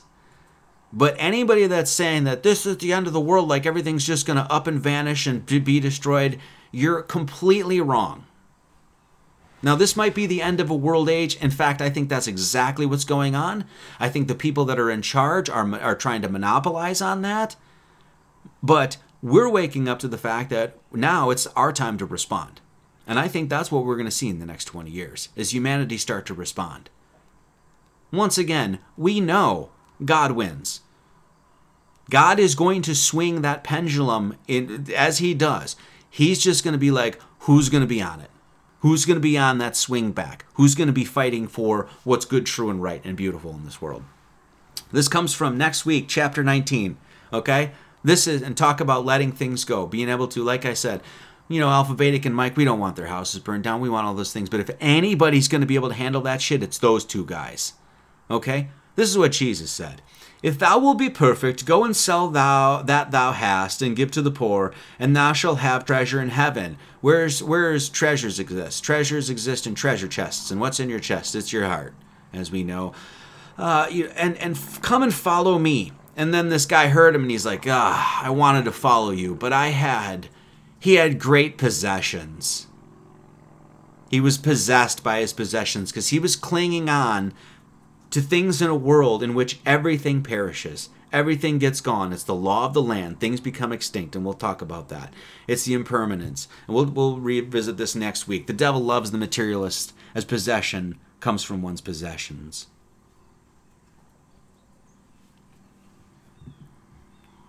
It's this thing, and we'll read this towards the end. But this is the impermanence, and just recognize the impermanence of what's going on here.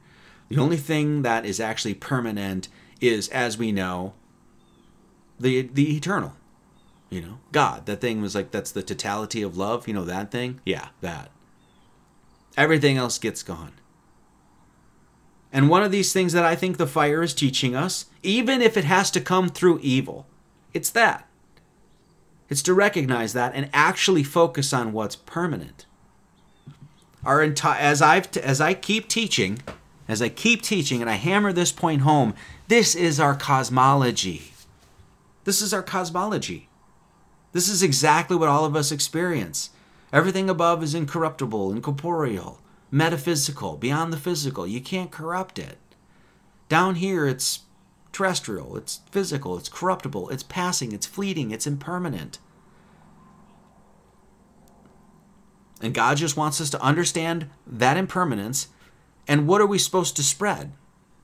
That which is eternal. What's that? The fire in our hearts. So this was Alpha Vedic. They got back to the farm, and they were, back and watering the plants and stuff like that. And this is what Bear sent out one of his emails, and I just want to read this. Okay.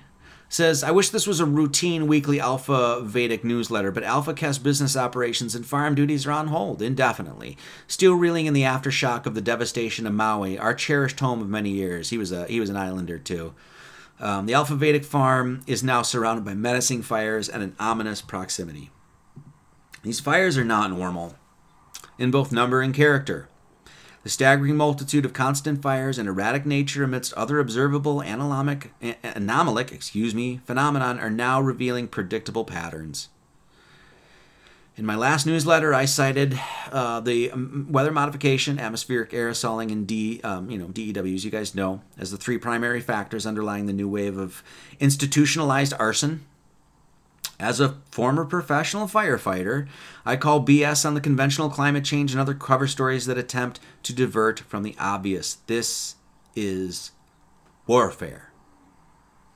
And then, of course, he basically talks about how they left and they got they got to safety. So this is what I said. I had a friend when I was working at the vet, and during the first week of COVID, he said, "Hey, Kevin," because that's my actual name. He's like, "Hey, man, what's going on?" And it was just so funny. The kid's name was Israel. You couldn't make this shit up. God's got a fucking awesome sense of humor. So I turned to Israel and I was like, "Well, it's your fault, you asshole." No, I turned to Israel and I said, he would ask me, he's like, "Hey, man, what's going on?" And I said, "The government's at war with the people." That's exactly what I said. And he looked at me like I was a kook, and that happens all the time. And then you find out later, Marty was right. Anyway, so this is what I posted during COVID, during the lockdowns. We do see the increasing number of cases. The reason we are doing the shutdown is because we want to get the virus back under control so we can begin the reopening process again. So we can only be successful as a community if each and every one of us does our part to stay physically distant from people, to wear our masks, to wash our hands, stay home when you're sick, and really act as if you're contagious, because that's the best way for us to flatten the curve and get the virus back under control. So Act as if you are diseased cattle. This is a war, and the only way to win a war is by all of us working together. The federal government, the state government, and the city government, and we stand here, all three levels, together to fight this war and to win. Let's hear that again. By all of us working together.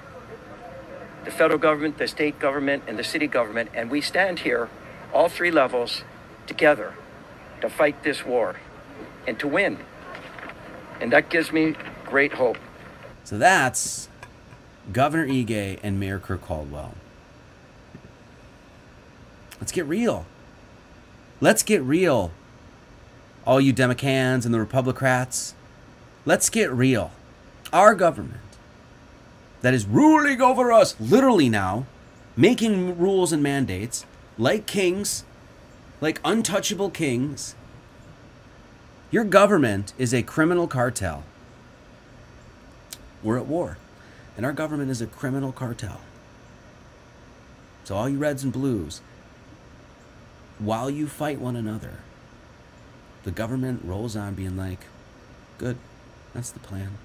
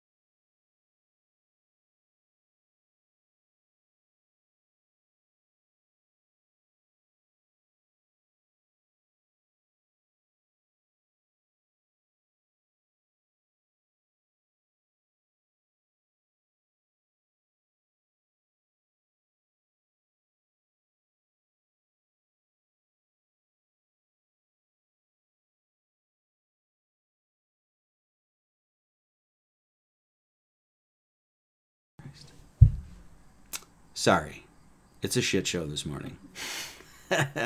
So this is what Alpha Vedic, this is the email that they had sent out that ended and said, many of us have always known this time would come.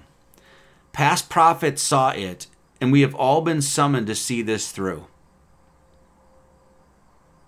The looming financial tsunami, war, and pandemic part 2 have all been orchestrated to break our will.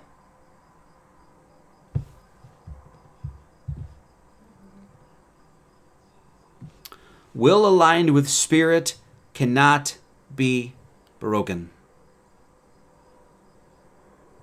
So he says, many of us have always known that this time would come. Past prophets saw it. We've all been summoned to see this through. This is what we've been talking about for a long time, guys. Okay? That all of these cultures around the world had said, hey, there's world age changes. And when we look back at the past, we look at the archaeological record, we look at what we've been left with, that's exactly what we see. We see golden ages and dark ages. We see, Gothic cathedrals and Tartarian and this, and then we see mound builders and we see natives this, and we see, history is just this mess of up and down and ebbs and flows, right? And this is exactly what all of these advanced cultures talked about. Christian, Hebrew, Indian, Greek, Native, around the world they've talked about this. Now, my speech at Music and Sky was all about this. It's an optimistic look at the world ahead. And the fact that, the idea that Marty Leeds would be giving a speech talking about an optimistic look at the world ahead is ridiculous. But I just have to be honest with you guys. Why do I see an optimistic look at the world ahead? Well, number one, I listen to my ancestors. I listen to my people, my tradition. What is that tradition? It's the mystery school tradition. Do you know what the mystery school tradition talks all about all the time? World age changes. A lot of times you can't even get into one of those books without them being like, yes, there's, they talk about epochs and eons and ages of time. This is what I talked about. Which is like, we talk all the time, it's like faith requires evidence. That's literally what Hebrews 11:1 says. Faith is the substance of things hoped for, the evidence of things not seen, right? We talk about evidence all the time when we have faith. And we say, oh, well, how can you have faith that, that God is in control and that this shit isn't going to last forever? Because I'm a Gnostic and I know my world. I just look at my world. What happens after night? Day. What happens after day? Night. High tides, low tides, the seasons, everything down here, whether it's the moon, whether it's the sun, whether it's whether it's menstruation, it all happens in a cycle. And what they want us to believe is that we're, this evil, and this evil comes in these cycles. And so does the goodness. Like I said, it's going towards source and away from source, going towards it and away from it. Well, we've been away from source. And it looks like this happens on, several 100-year periods or whatever. Been away from source. And guess what? And guess what happens? Well, it's not night forever. They want us believing that, we're in the winter of humanity's conscience right now and it's going to last forever, as if we're so fucking dumb not to understand that spring is going to come. We're not. We're smarter than that. They want to, as Dr. Bear was saying, they want to break our will so that we just it's just winter and we'll just take whatever spring that the government offers us. Well, I'm here to say that's not going to happen. And I'm going to do my part to make sure it doesn't. I know that this is a place where good and evil works. Why? I'm a Pi fan, the yin yang, the hunub ku. Do you know how many symbols, do you know how many things in this world tell us that this is an ebb and flow? That this is a high tide and low tide? I'm not telling you to be optimistic because I want to make you feel fucking better. I'm telling you to be optimistic because you should pay attention to God. I was on Alpha Vedic Show and I said this exact same thing 2 years ago. Bear and Mike contacted me and was like, hey, you want to have a chat? And anytime they want to have a chat, I say yes, of course. And I said, are we truly in prophetic times? And they're saying this sort of been prophesized and stuff like that. Well, how do they prophesize it? Because they looked into a crystal ball and they saw the future and these people were so genius. No, they just understood God. They understood the role of evil. They understood the role of good. They understood the teleology, the purpose of earth. They looked at the cycles all around them and they're like, oh, okay, that's how this works. Then they looked at their history. Remember we talked about once again, long before allegedly the paleface in their myths ever showed up, the Ojibwe were saying what? They went through some hard times. Why? Of course they did. And they also went through some glorious times.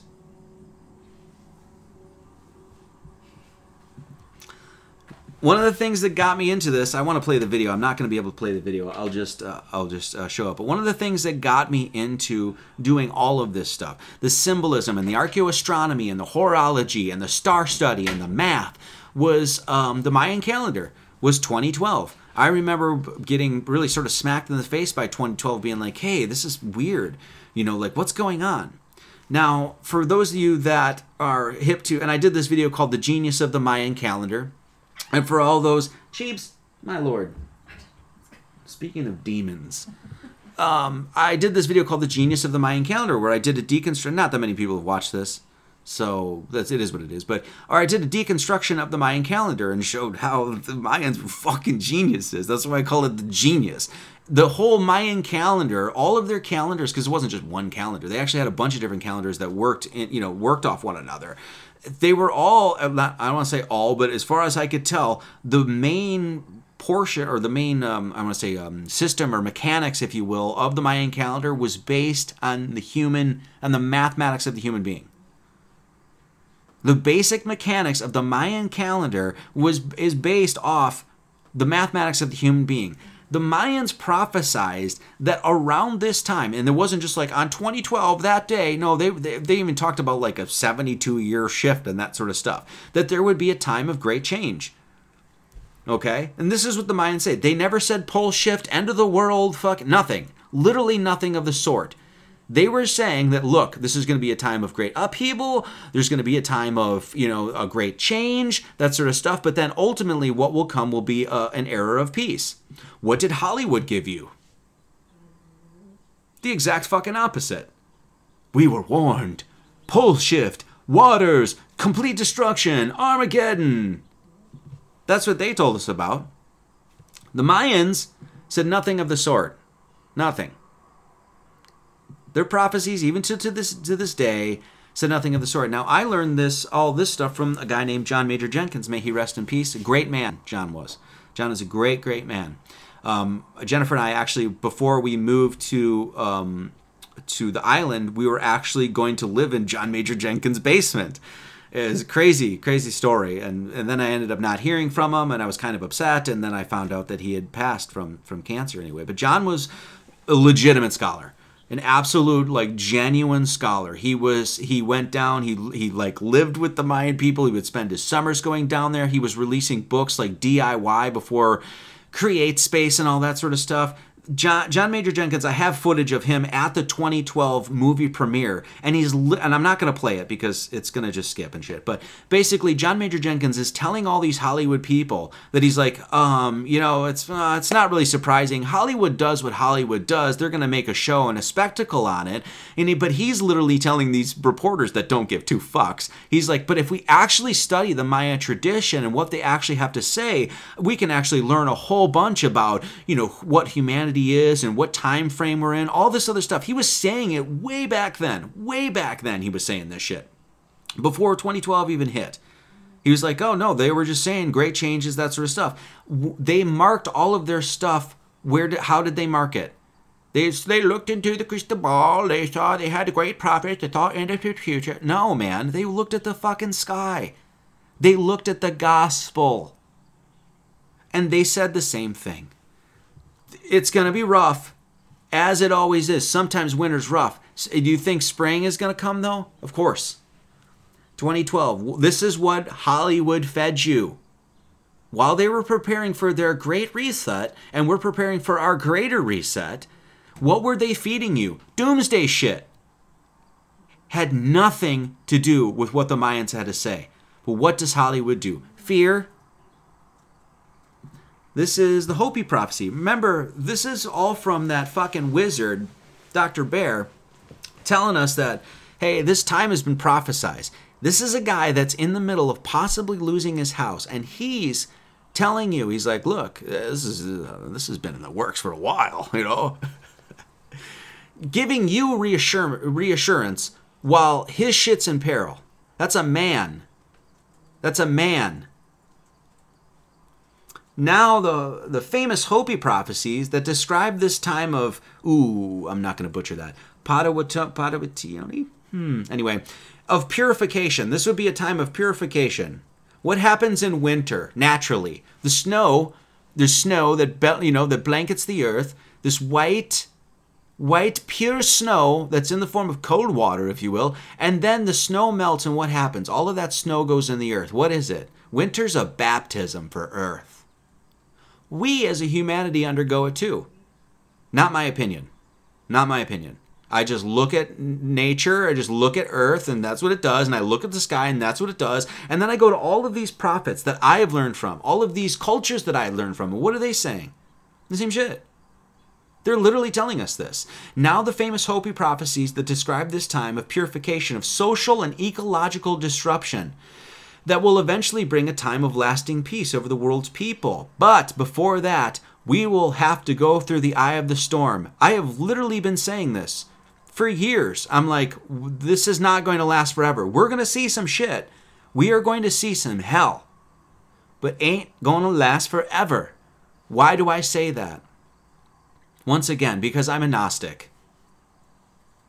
The sun will tell you that story. Don't listen to Marty Leeds. The Hopi prophecy, the emergence of the fifth world. Then there will be much to rebuild. And soon, very soon afterward, Bahana will return. He shall bring with him the dawn of the fifth world. He shall plant the seeds of his wisdom in their hearts. We just got through, there was like, of course they don't, it's like, is it the seventh fire? Is it the eighth fire? Is it the fifth world? We're a species with amnesia. We don't know our history. So all we could do is like say, okay, well basically what is the general theme that what these cultures literally around the world are saying? That there's ages and eons, right? Is it the seventh? Is it the eighth? Here's the seven fires prophecy. We just covered the Anishinaabe. Seven Fires prophecy is an Anishinaabe prophecy that makes phases or epochs in the life of the people of Turtle Island. You know, when we covered the Ojibwe and how they covered the same star patterns, they had the same explanations for the Silver Gate and the Golden Gate. They had the same explanations for Polaris. They pointed to the same fucking place in the sky where Orion is, and they had the kids shooting in the middle of that monad, the 6-around-1. Remember that? They had all the same thing. And then what did they tell us? The same thing that the Mayans were saying. So they're doing their little great reset right now. And why are they doing it right now? Because these people are aware and they don't want you to know. They don't want you to know that, oh, guess what? Spring's coming. No, they don't want you to plant your shit for the spring. Because they're like, nah, we're just going to put it in their minds that it's going to be winter forever. As if this guy runs shit. Fuck this guy. God have mercy on his repugnant soul because he's going to need it. God love him, of course. I love you, Klaus Schwab. Klaus Schwab, I love you. You bald fuck. They want us chained to their wizardry and spells, and it's not working anymore.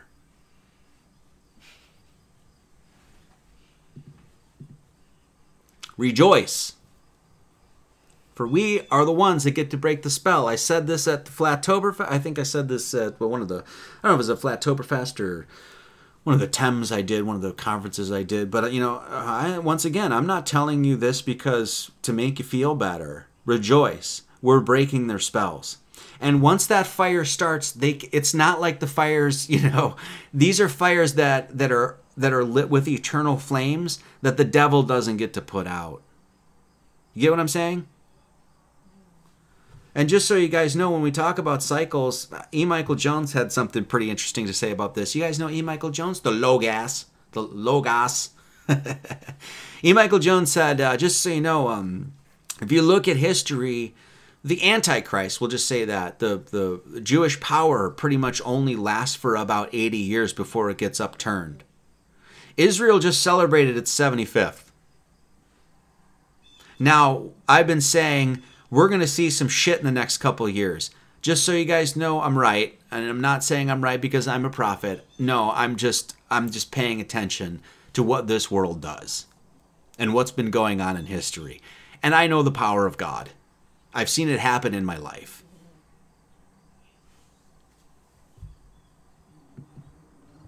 So, I'm going to end with this. as I was putting all this together and talking about, hey, but letting go of those things. And what do I mean by letting go?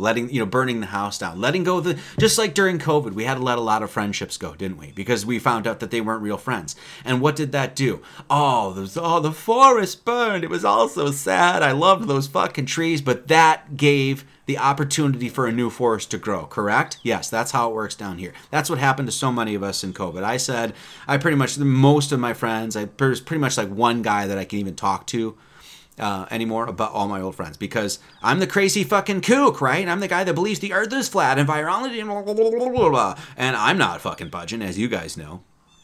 So anyway, when we talk about, burning down the house and starting those fires in our heart, this led me to, I kept going back to this episode of Northern Exposure that my wife and I really like. You guys know Northern Exposure? It's about a Jewish man that ends up he's a doctor, and he gets put into Alaska and he's out of his element and that sort of thing. That's basically the premise of the show. Anyway, it's a great show. It's great characters and stuff like that. But I kept going back to this episode, and the episode was called Burning Down the House.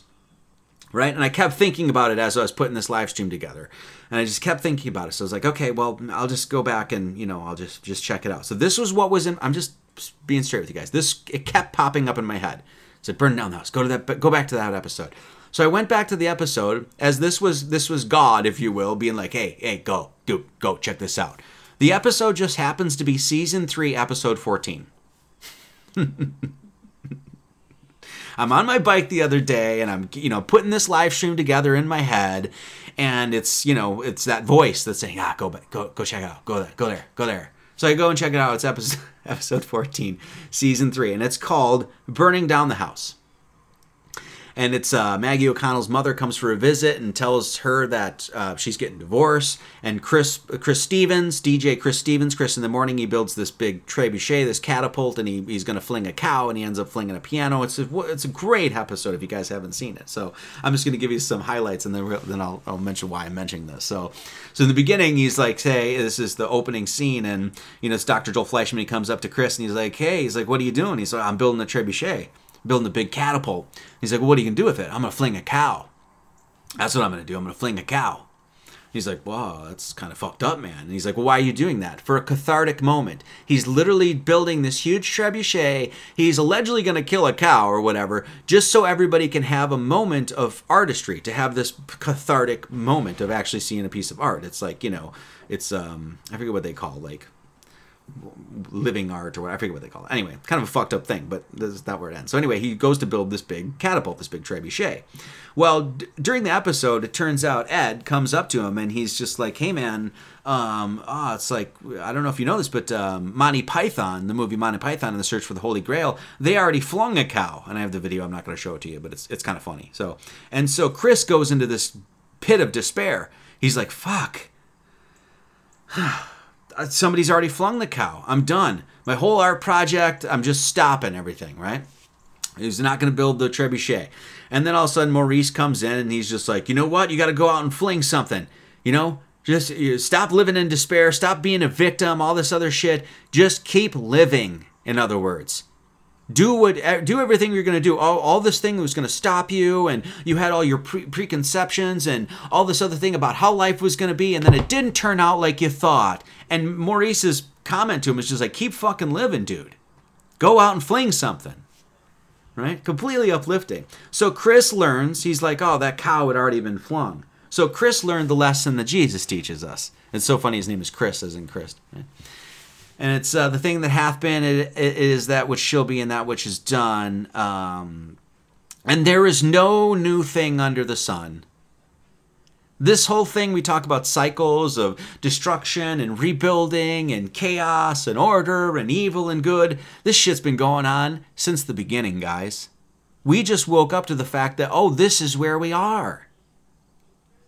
That's a blessing, by the way. That's a blessing. Okay? So he finds out that's like, man, somebody's already flung that cow. I'm done, right? So he learns, there's no new thing under the sun. So then Maggie's mom shows up. I'll show you why I'm talking about this. Maggie's mom shows up. And she's like, hey, your husband and I, or your father and I, are getting a divorce. And so Maggie O'Connell has in her whole life this image of who she was and what her life was like. And that she lived in this, I lived in this perfect household and mom and dad loved each other. And next thing you know, all of her preconceptions, all of her misconceptions, all the bullshit that she, all the lies, all of a sudden came up to her in her face. And be like, oh, guess what? Now you're going to have to deal with this. Well, what is this? Well, this is history. This is us being like, oh, guess what? History was a lie. Oh, all those things we were taught about was a lie. Our cosmology, it's a lie. And what's our response? Are we supposed to play the victim and be like, oh, see, I was all fucked. You lied to me and stuff like that. And that's what Maggie O'Connell does. She plays the victim. And as all of this is happening, her house burns down. It's like the next, next day, her house burns down. And so her mom comes in and basically tells her that her whole life has been a sham. And then all of a sudden her mom, she sees the house is burning. She runs up. She's like, oh my God, and then she tells her, it's like, oh, I'm actually the one that started that fire. I left I left a wet towel on the radiator and it's the thing that started the fire. Okay.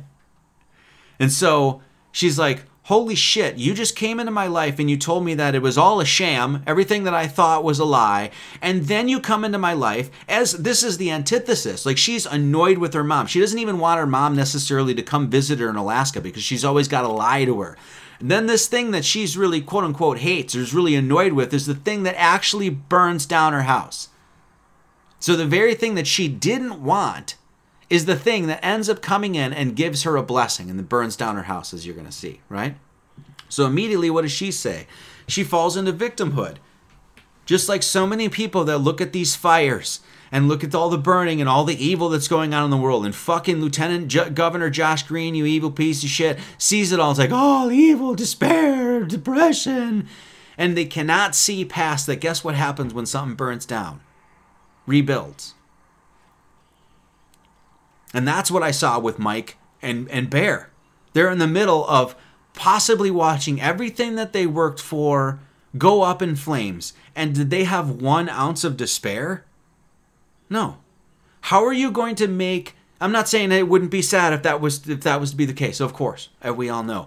But when you have somebody like a Dr. Bear and a Mike who knows that this place is fleeting and passing and that everything down here perishes except the love of God. And then you're going to try to threaten them with things that perish. See what I'm saying? And this is what I've experienced. Once you burn down your house so many times in your life, you're like, you got fucking nothing.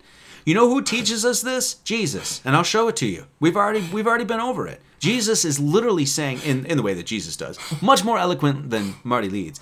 He's saying, it's like, if you burn down your house, you're not going to have anything to fear. I have no pillows. I have nothing. I have no underwear. If I had a pet, it'd be dead. Everything I had was in that house. All the image of who I thought I was in that house. And I built that up all these years. And then I found out it's a sham. And what's your response? Well, no, it's a beauty. It's a beautiful thing because God's like, oh, that was a sham. Now you get to know the lies. Guess what comes with knowing the lies? If you're diligent and you keep on the path, the truth.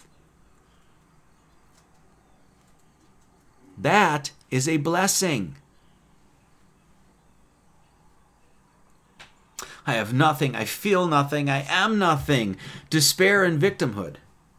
His mom comes in. It's your fault. First she ruins my life. Then she ruins my life. She comes in and burns down my house. So her antithesis is what burned down her house. And just like we see in the world, right? Well, as I said, this church would not be here if it wasn't for COVID. COVID burned down a house of mine, and I'm grateful for it. Their mom says this, one of the most symbolic things of the whole episode. She comes up after the whole thing, Maggie O'Connell's outside, and she says, doesn't it feel kind of good? In a way, you're lucky. You're lucky. I waited till I was 58 years old to figure out that the life I was living and all the stuff that I had been taught and all this distortions and that was all lies. It took me all that time to figure that shit out. That I was living an image of myself as opposed to being an image of God. And I loved that house. Just like I loved that band. I loved Jamelia that I was in that band. I loved where I lived in Oregon. I loved our house in Hawaii. I loved it. But you know what? It was a blessing to burn it down, to let it go. And then she says, I wish I'd done it sooner. I wish I'd have burned that fucking thing to the ground sooner. Because then I would actually know what freedom is. Then I would actually know what God is. When I was clinging to things that weren't authentic and real, and I was possessed, that's when I couldn't allow God in my life.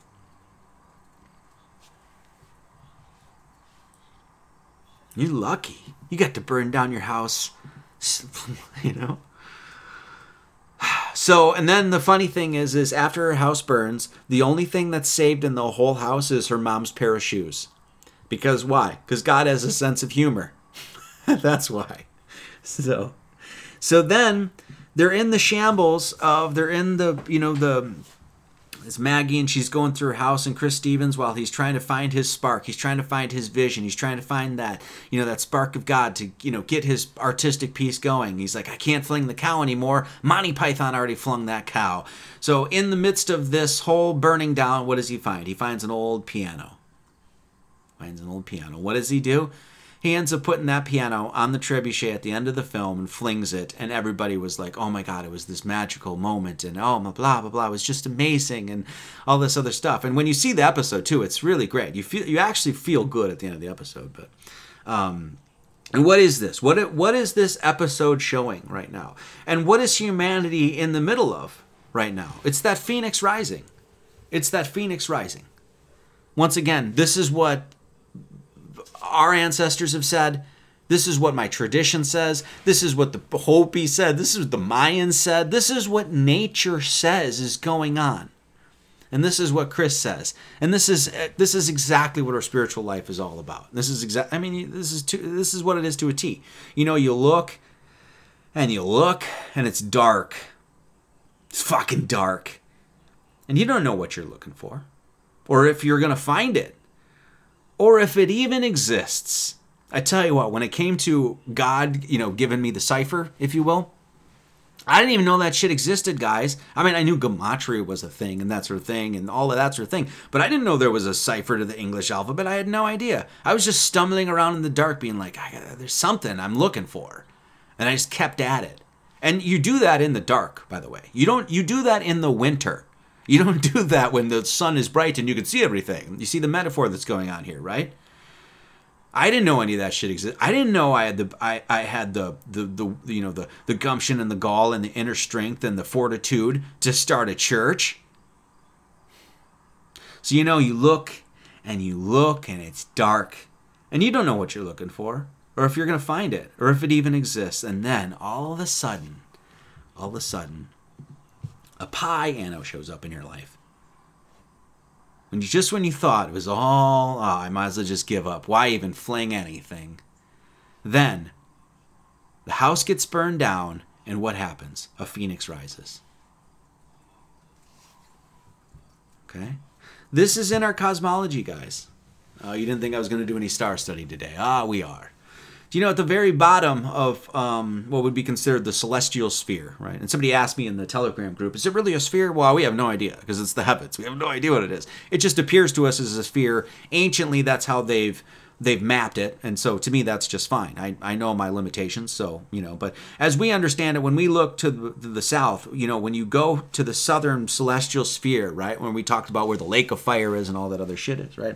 Well, what's down there is Hydrus, which is a big, essentially multi-headed serpent or whatever, and it's in the shape of a fire sign, but it's Hydrus, which means water. So it could be the water sign, fire sign. It's really hard to say. It's a water snake, by the way. So there's that. But right above that fire sign is the phoenix.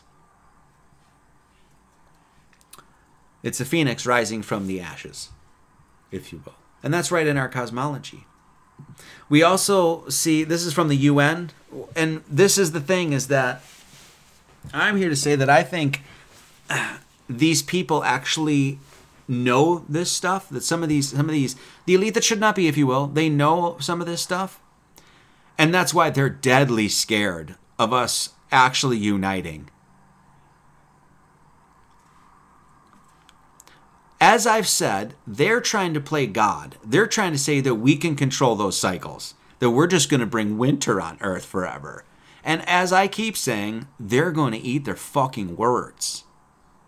But in the middle of them trying to do all that is going to be, like the Hopi said, we're going to be going through the eye of the storm. So this is a big tapestry painting that's at the UN. There's lots going on there. Someday I'll deconstruct that. The other thing is when we say that St. John, right, as when we talk about the Tetramorph, I don't have the graphic here, but we can just talk about it. We talk about the Tetramorph, that St. John, right? He's that eagle, or he is the phoenix. And St. John is Scorpio. So the constellation, for some reason, this one constellation in the zodiac has been given multiple symbols, right? It's either an eagle, or it's a scorpion, or it's a phoenix. Well, do you know where Scorpio is? It's right in the center of the Milky Way. It looks like there's a big, I don't know, like ash cloud. And right by that ash cloud would be the eagle / phoenix / scorpion / St. John rising from the ashes. So now let's talk about Old Testament, New Testament, and those cycles. And the destruction of the old world, and who's bringing that destruction? The evil. And then what comes in? The phoenix rising. Who announces Christ? Who announces Christ?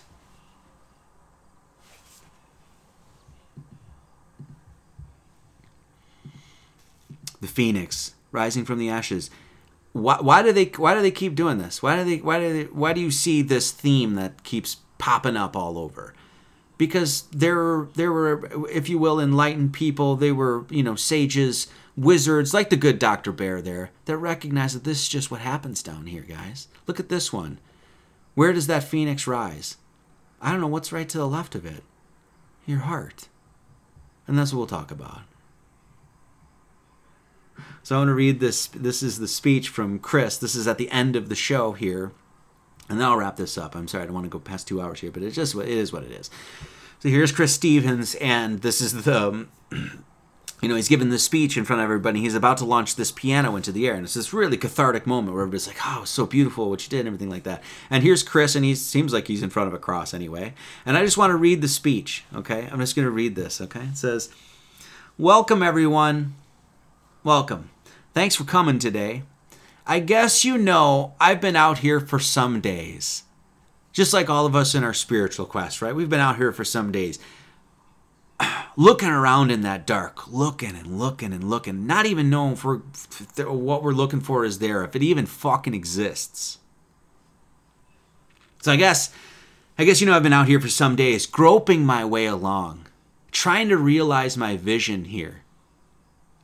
I started concentrating so hard on my vision that I lost sight. Come to find out that it's not the vision. It's not the vision at all. It's the groping. It's the groping. It's the yearning. It's the moving forward. Come to find out, he said, I started concentrating so hard on my vision that I lost sight. And that's the other thing. I could have never envisioned any of the things that had happened in the last, especially even meeting Jennifer in the last, 8 years or whatever it's been, any of that sort of stuff happening in my life. Never could have even envisioned it. Why? Because I had a vision of what my life was going to be. And it's always the funniest thing. It's like, you want to make God laugh, tell him your plans. And I say the same thing about the evil people in the world. Oh, sir, World Economic Forum and the Klaus Schwab, they got some fucking plans. Go ahead. Announce them to God. He's going to laugh his ass off. God doesn't care what you want. God doesn't give a shit what you want. God knows what you need. And sometimes what you need comes at you evil. Comes at you despair, comes at you like, oh, we're just going to destroy everything.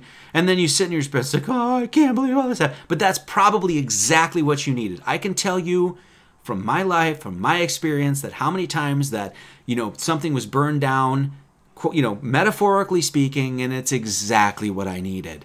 They're burning forests and they're burning cities and they're doing all these things. Well, guess what? It might be exactly what humanity needs to wake up to this madness. And guess what? Everything down here gets gone anyway. That's the role of Earth. Everything is fleeting. Everything is passing. And what do we always say? In that fleeting, in that passing, in the high tides and low tides, the riddle is to find the middle. And what's that? It's in your heart. So I started concentrating so hard on my vision, that I lost sight. Come to find out, it's not the vision at all. It's the groping. It's the groping. It's the yearning. It's the moving forward. It's opening yourself up to those doors to let God in and say, hey, this is what you need to do. I don't care what you want. Me. This is what you need.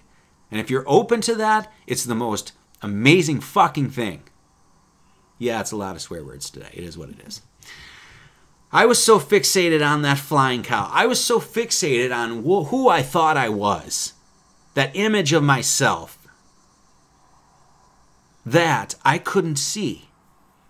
I couldn't see that when the house burned down, that piano, that's what I need. So when Ed told me that Monty Python, they already flung that cow, they already painted that picture, I thought I was through. That was it. I had to let go of that cow. I had to let go of those preconceived notions. I had to let go of that I'm not good enough. I had to let go of the trauma. I had to let go of the self-doubt. I had to let go of this is who I am. So I could see all the other possibilities. God's not going to allow you to see those possibilities unless you burn your house down. Do you know what I mean? Anyway, I want to thank Maurice for helping me let go of that cow. Thank you, Maurice, for playing Apollo to my Dionysus in art's Cartesian dialectic. And thanks to you, Ed, because the truth shall set us free. And Maggie, thank you for sharing in the destruction of your house. And for all you guys out there that are destroying your houses, burning all of that old bullshit down, thank you for being here.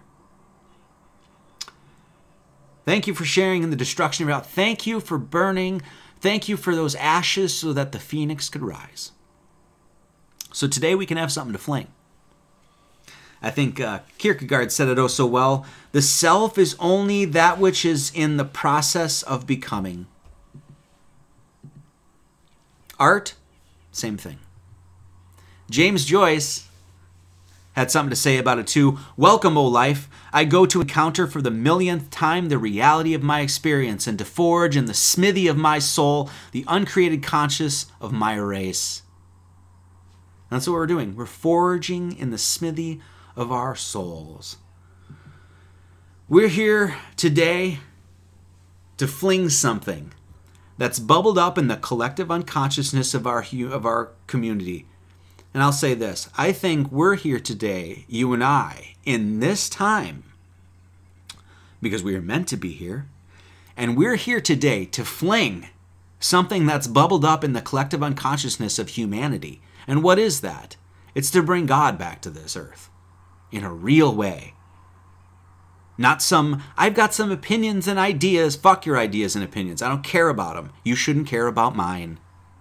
We want to know. And we're here today to make that fling.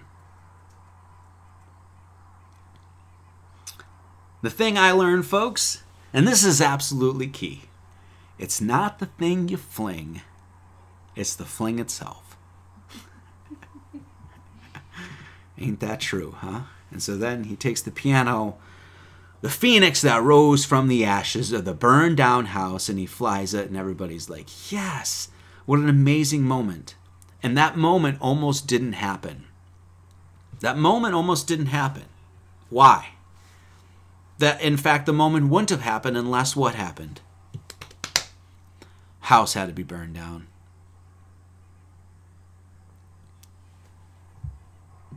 So that a phoenix could rise.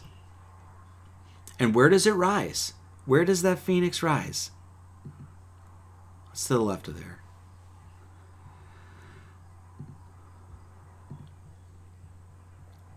It's your heart. Now, the Hopi prophesies this. There's actually several other, I should have brought up more of these, but anyway. Other prophecies that like native tribes and indigenous people have had, basically about they even said this bringing the fire back into our hearts. You know? And this is why it's called a hearth, right? The fireplace is called a hearth. You guys have talked about this before. It's called a hearth. Why is it called a hearth? Because where's your fireplace? He's just saying, like, what are we here to do on Earth? And all this craziness. Everything's so fucking nuts, man. All this ebbs and flows and high tides and low tides and, all the craziness and the, good and evil and the interplay and all this other shit. What are we here to do on Earth? Earth is an anagram for heart. Obviously, we're here to find the fireplace. We're here to light fires. We're here to light fires. In fact, if they want to light fires, then we'll just fight fire with fire.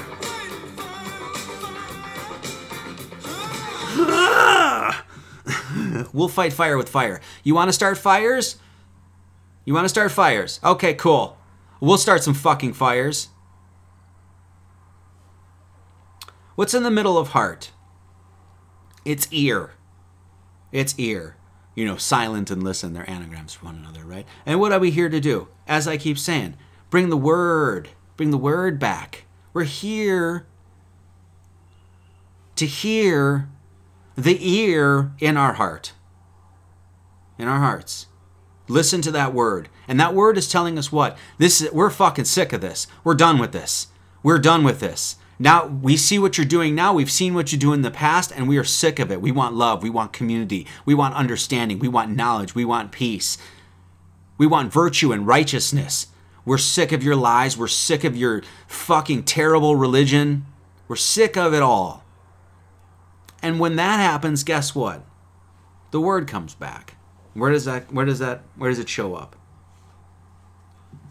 In your heart, as we know. Who tells us this? Christ. Don't listen to Marty. Once again, that guy, questionable at times. How about this guy here? How about this guy? So my thing, I don't know what's happening to the fires in Northern California right now. I hope everything, we all pray, desperately pray, that everything is fine with these gentlemen. But I will say this. If anything were to happen, actually, I'll say it like this. Well, if anything were to happen to the houses, or anything like, I would just say that like you're fucking with the wrong motherfucker. Okay, like all you're going, and you've already done it, by the way. You demonstrably stupid assholes. You evil people out there. Listen to what I'm saying. Okay, you're already making the wizard stronger. You know that? Do you know that do you have any idea that if anything were to happen to Alpha Vedic or Mike's house or anything like that this community would respond like you've never seen before? That I'm a prophet. I'm going to prophesize that if that were to happen, you're already making these guys stronger. They're so dumb. There's like, oh, you want to bring fires? You're just going to make the wizard stronger. You're just going to give them more power. You sure you want to do that? You sure? What about me? Do you want to give Marty Leeds more power? I don't know. It might be a bad idea because I know how to fucking use it. I know how to light fires in people's hearts. I'm really good at it, actually. Most shit I'm not very good at, but that I'm all right at. You got to stick with what you know. Okay? You don't want to make the wizard stronger.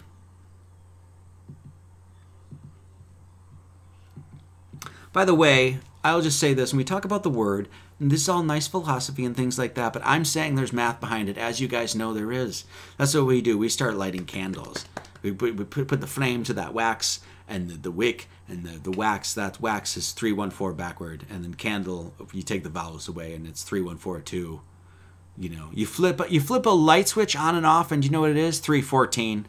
So there's, like I said, when I said that there's like God, like the word is backing us, you can't flip a light switch. You can't actually bring any light to even a room without it being there.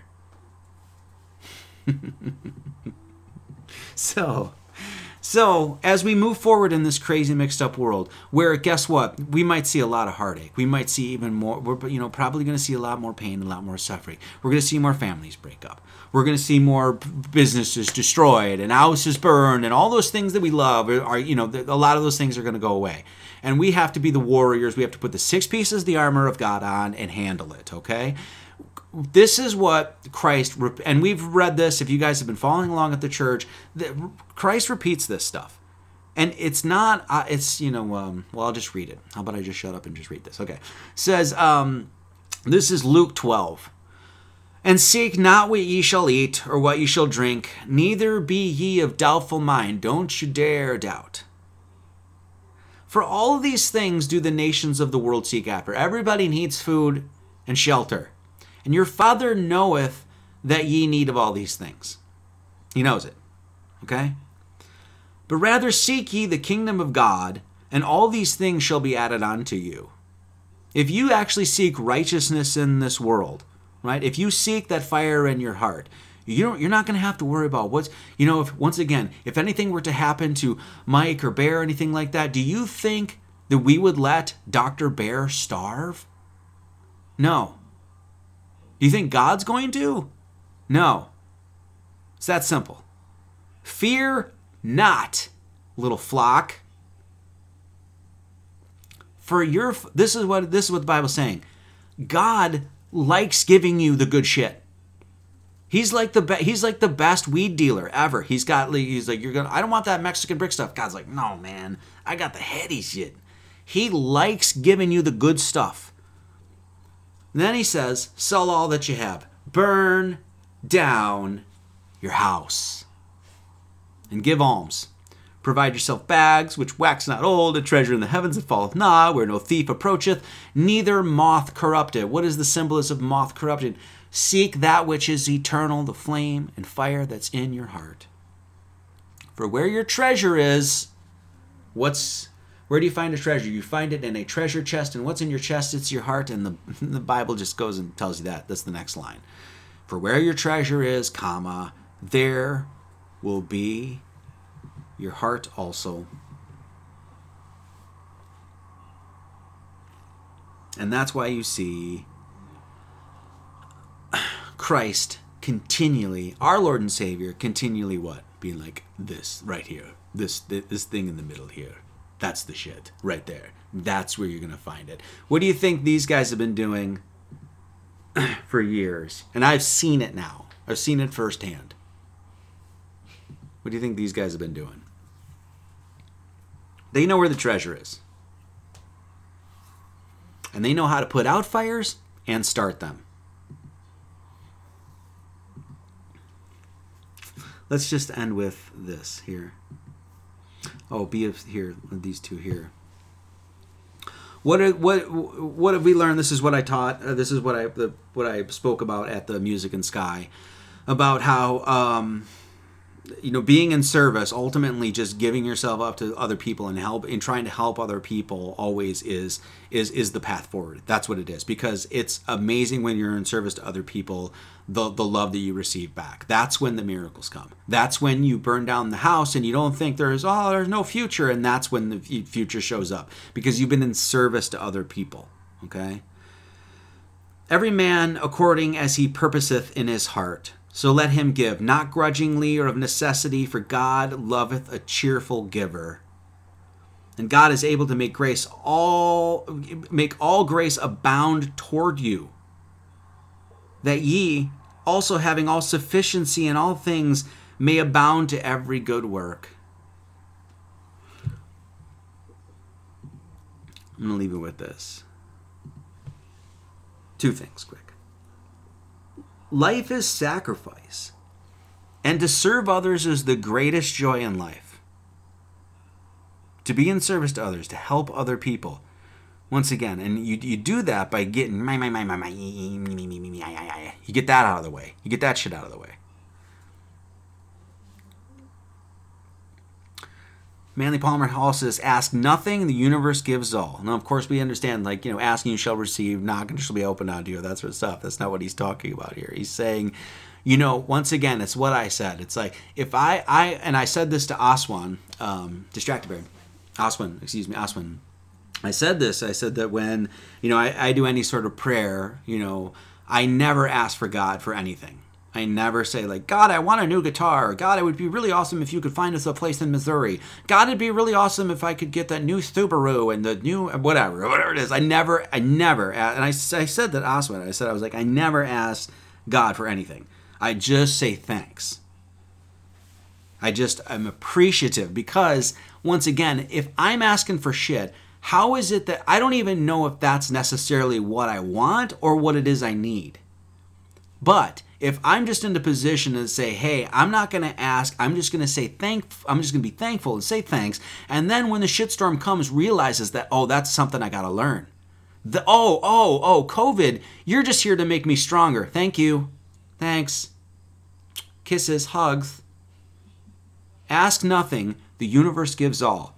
Ask everything, the universe gives us nothing.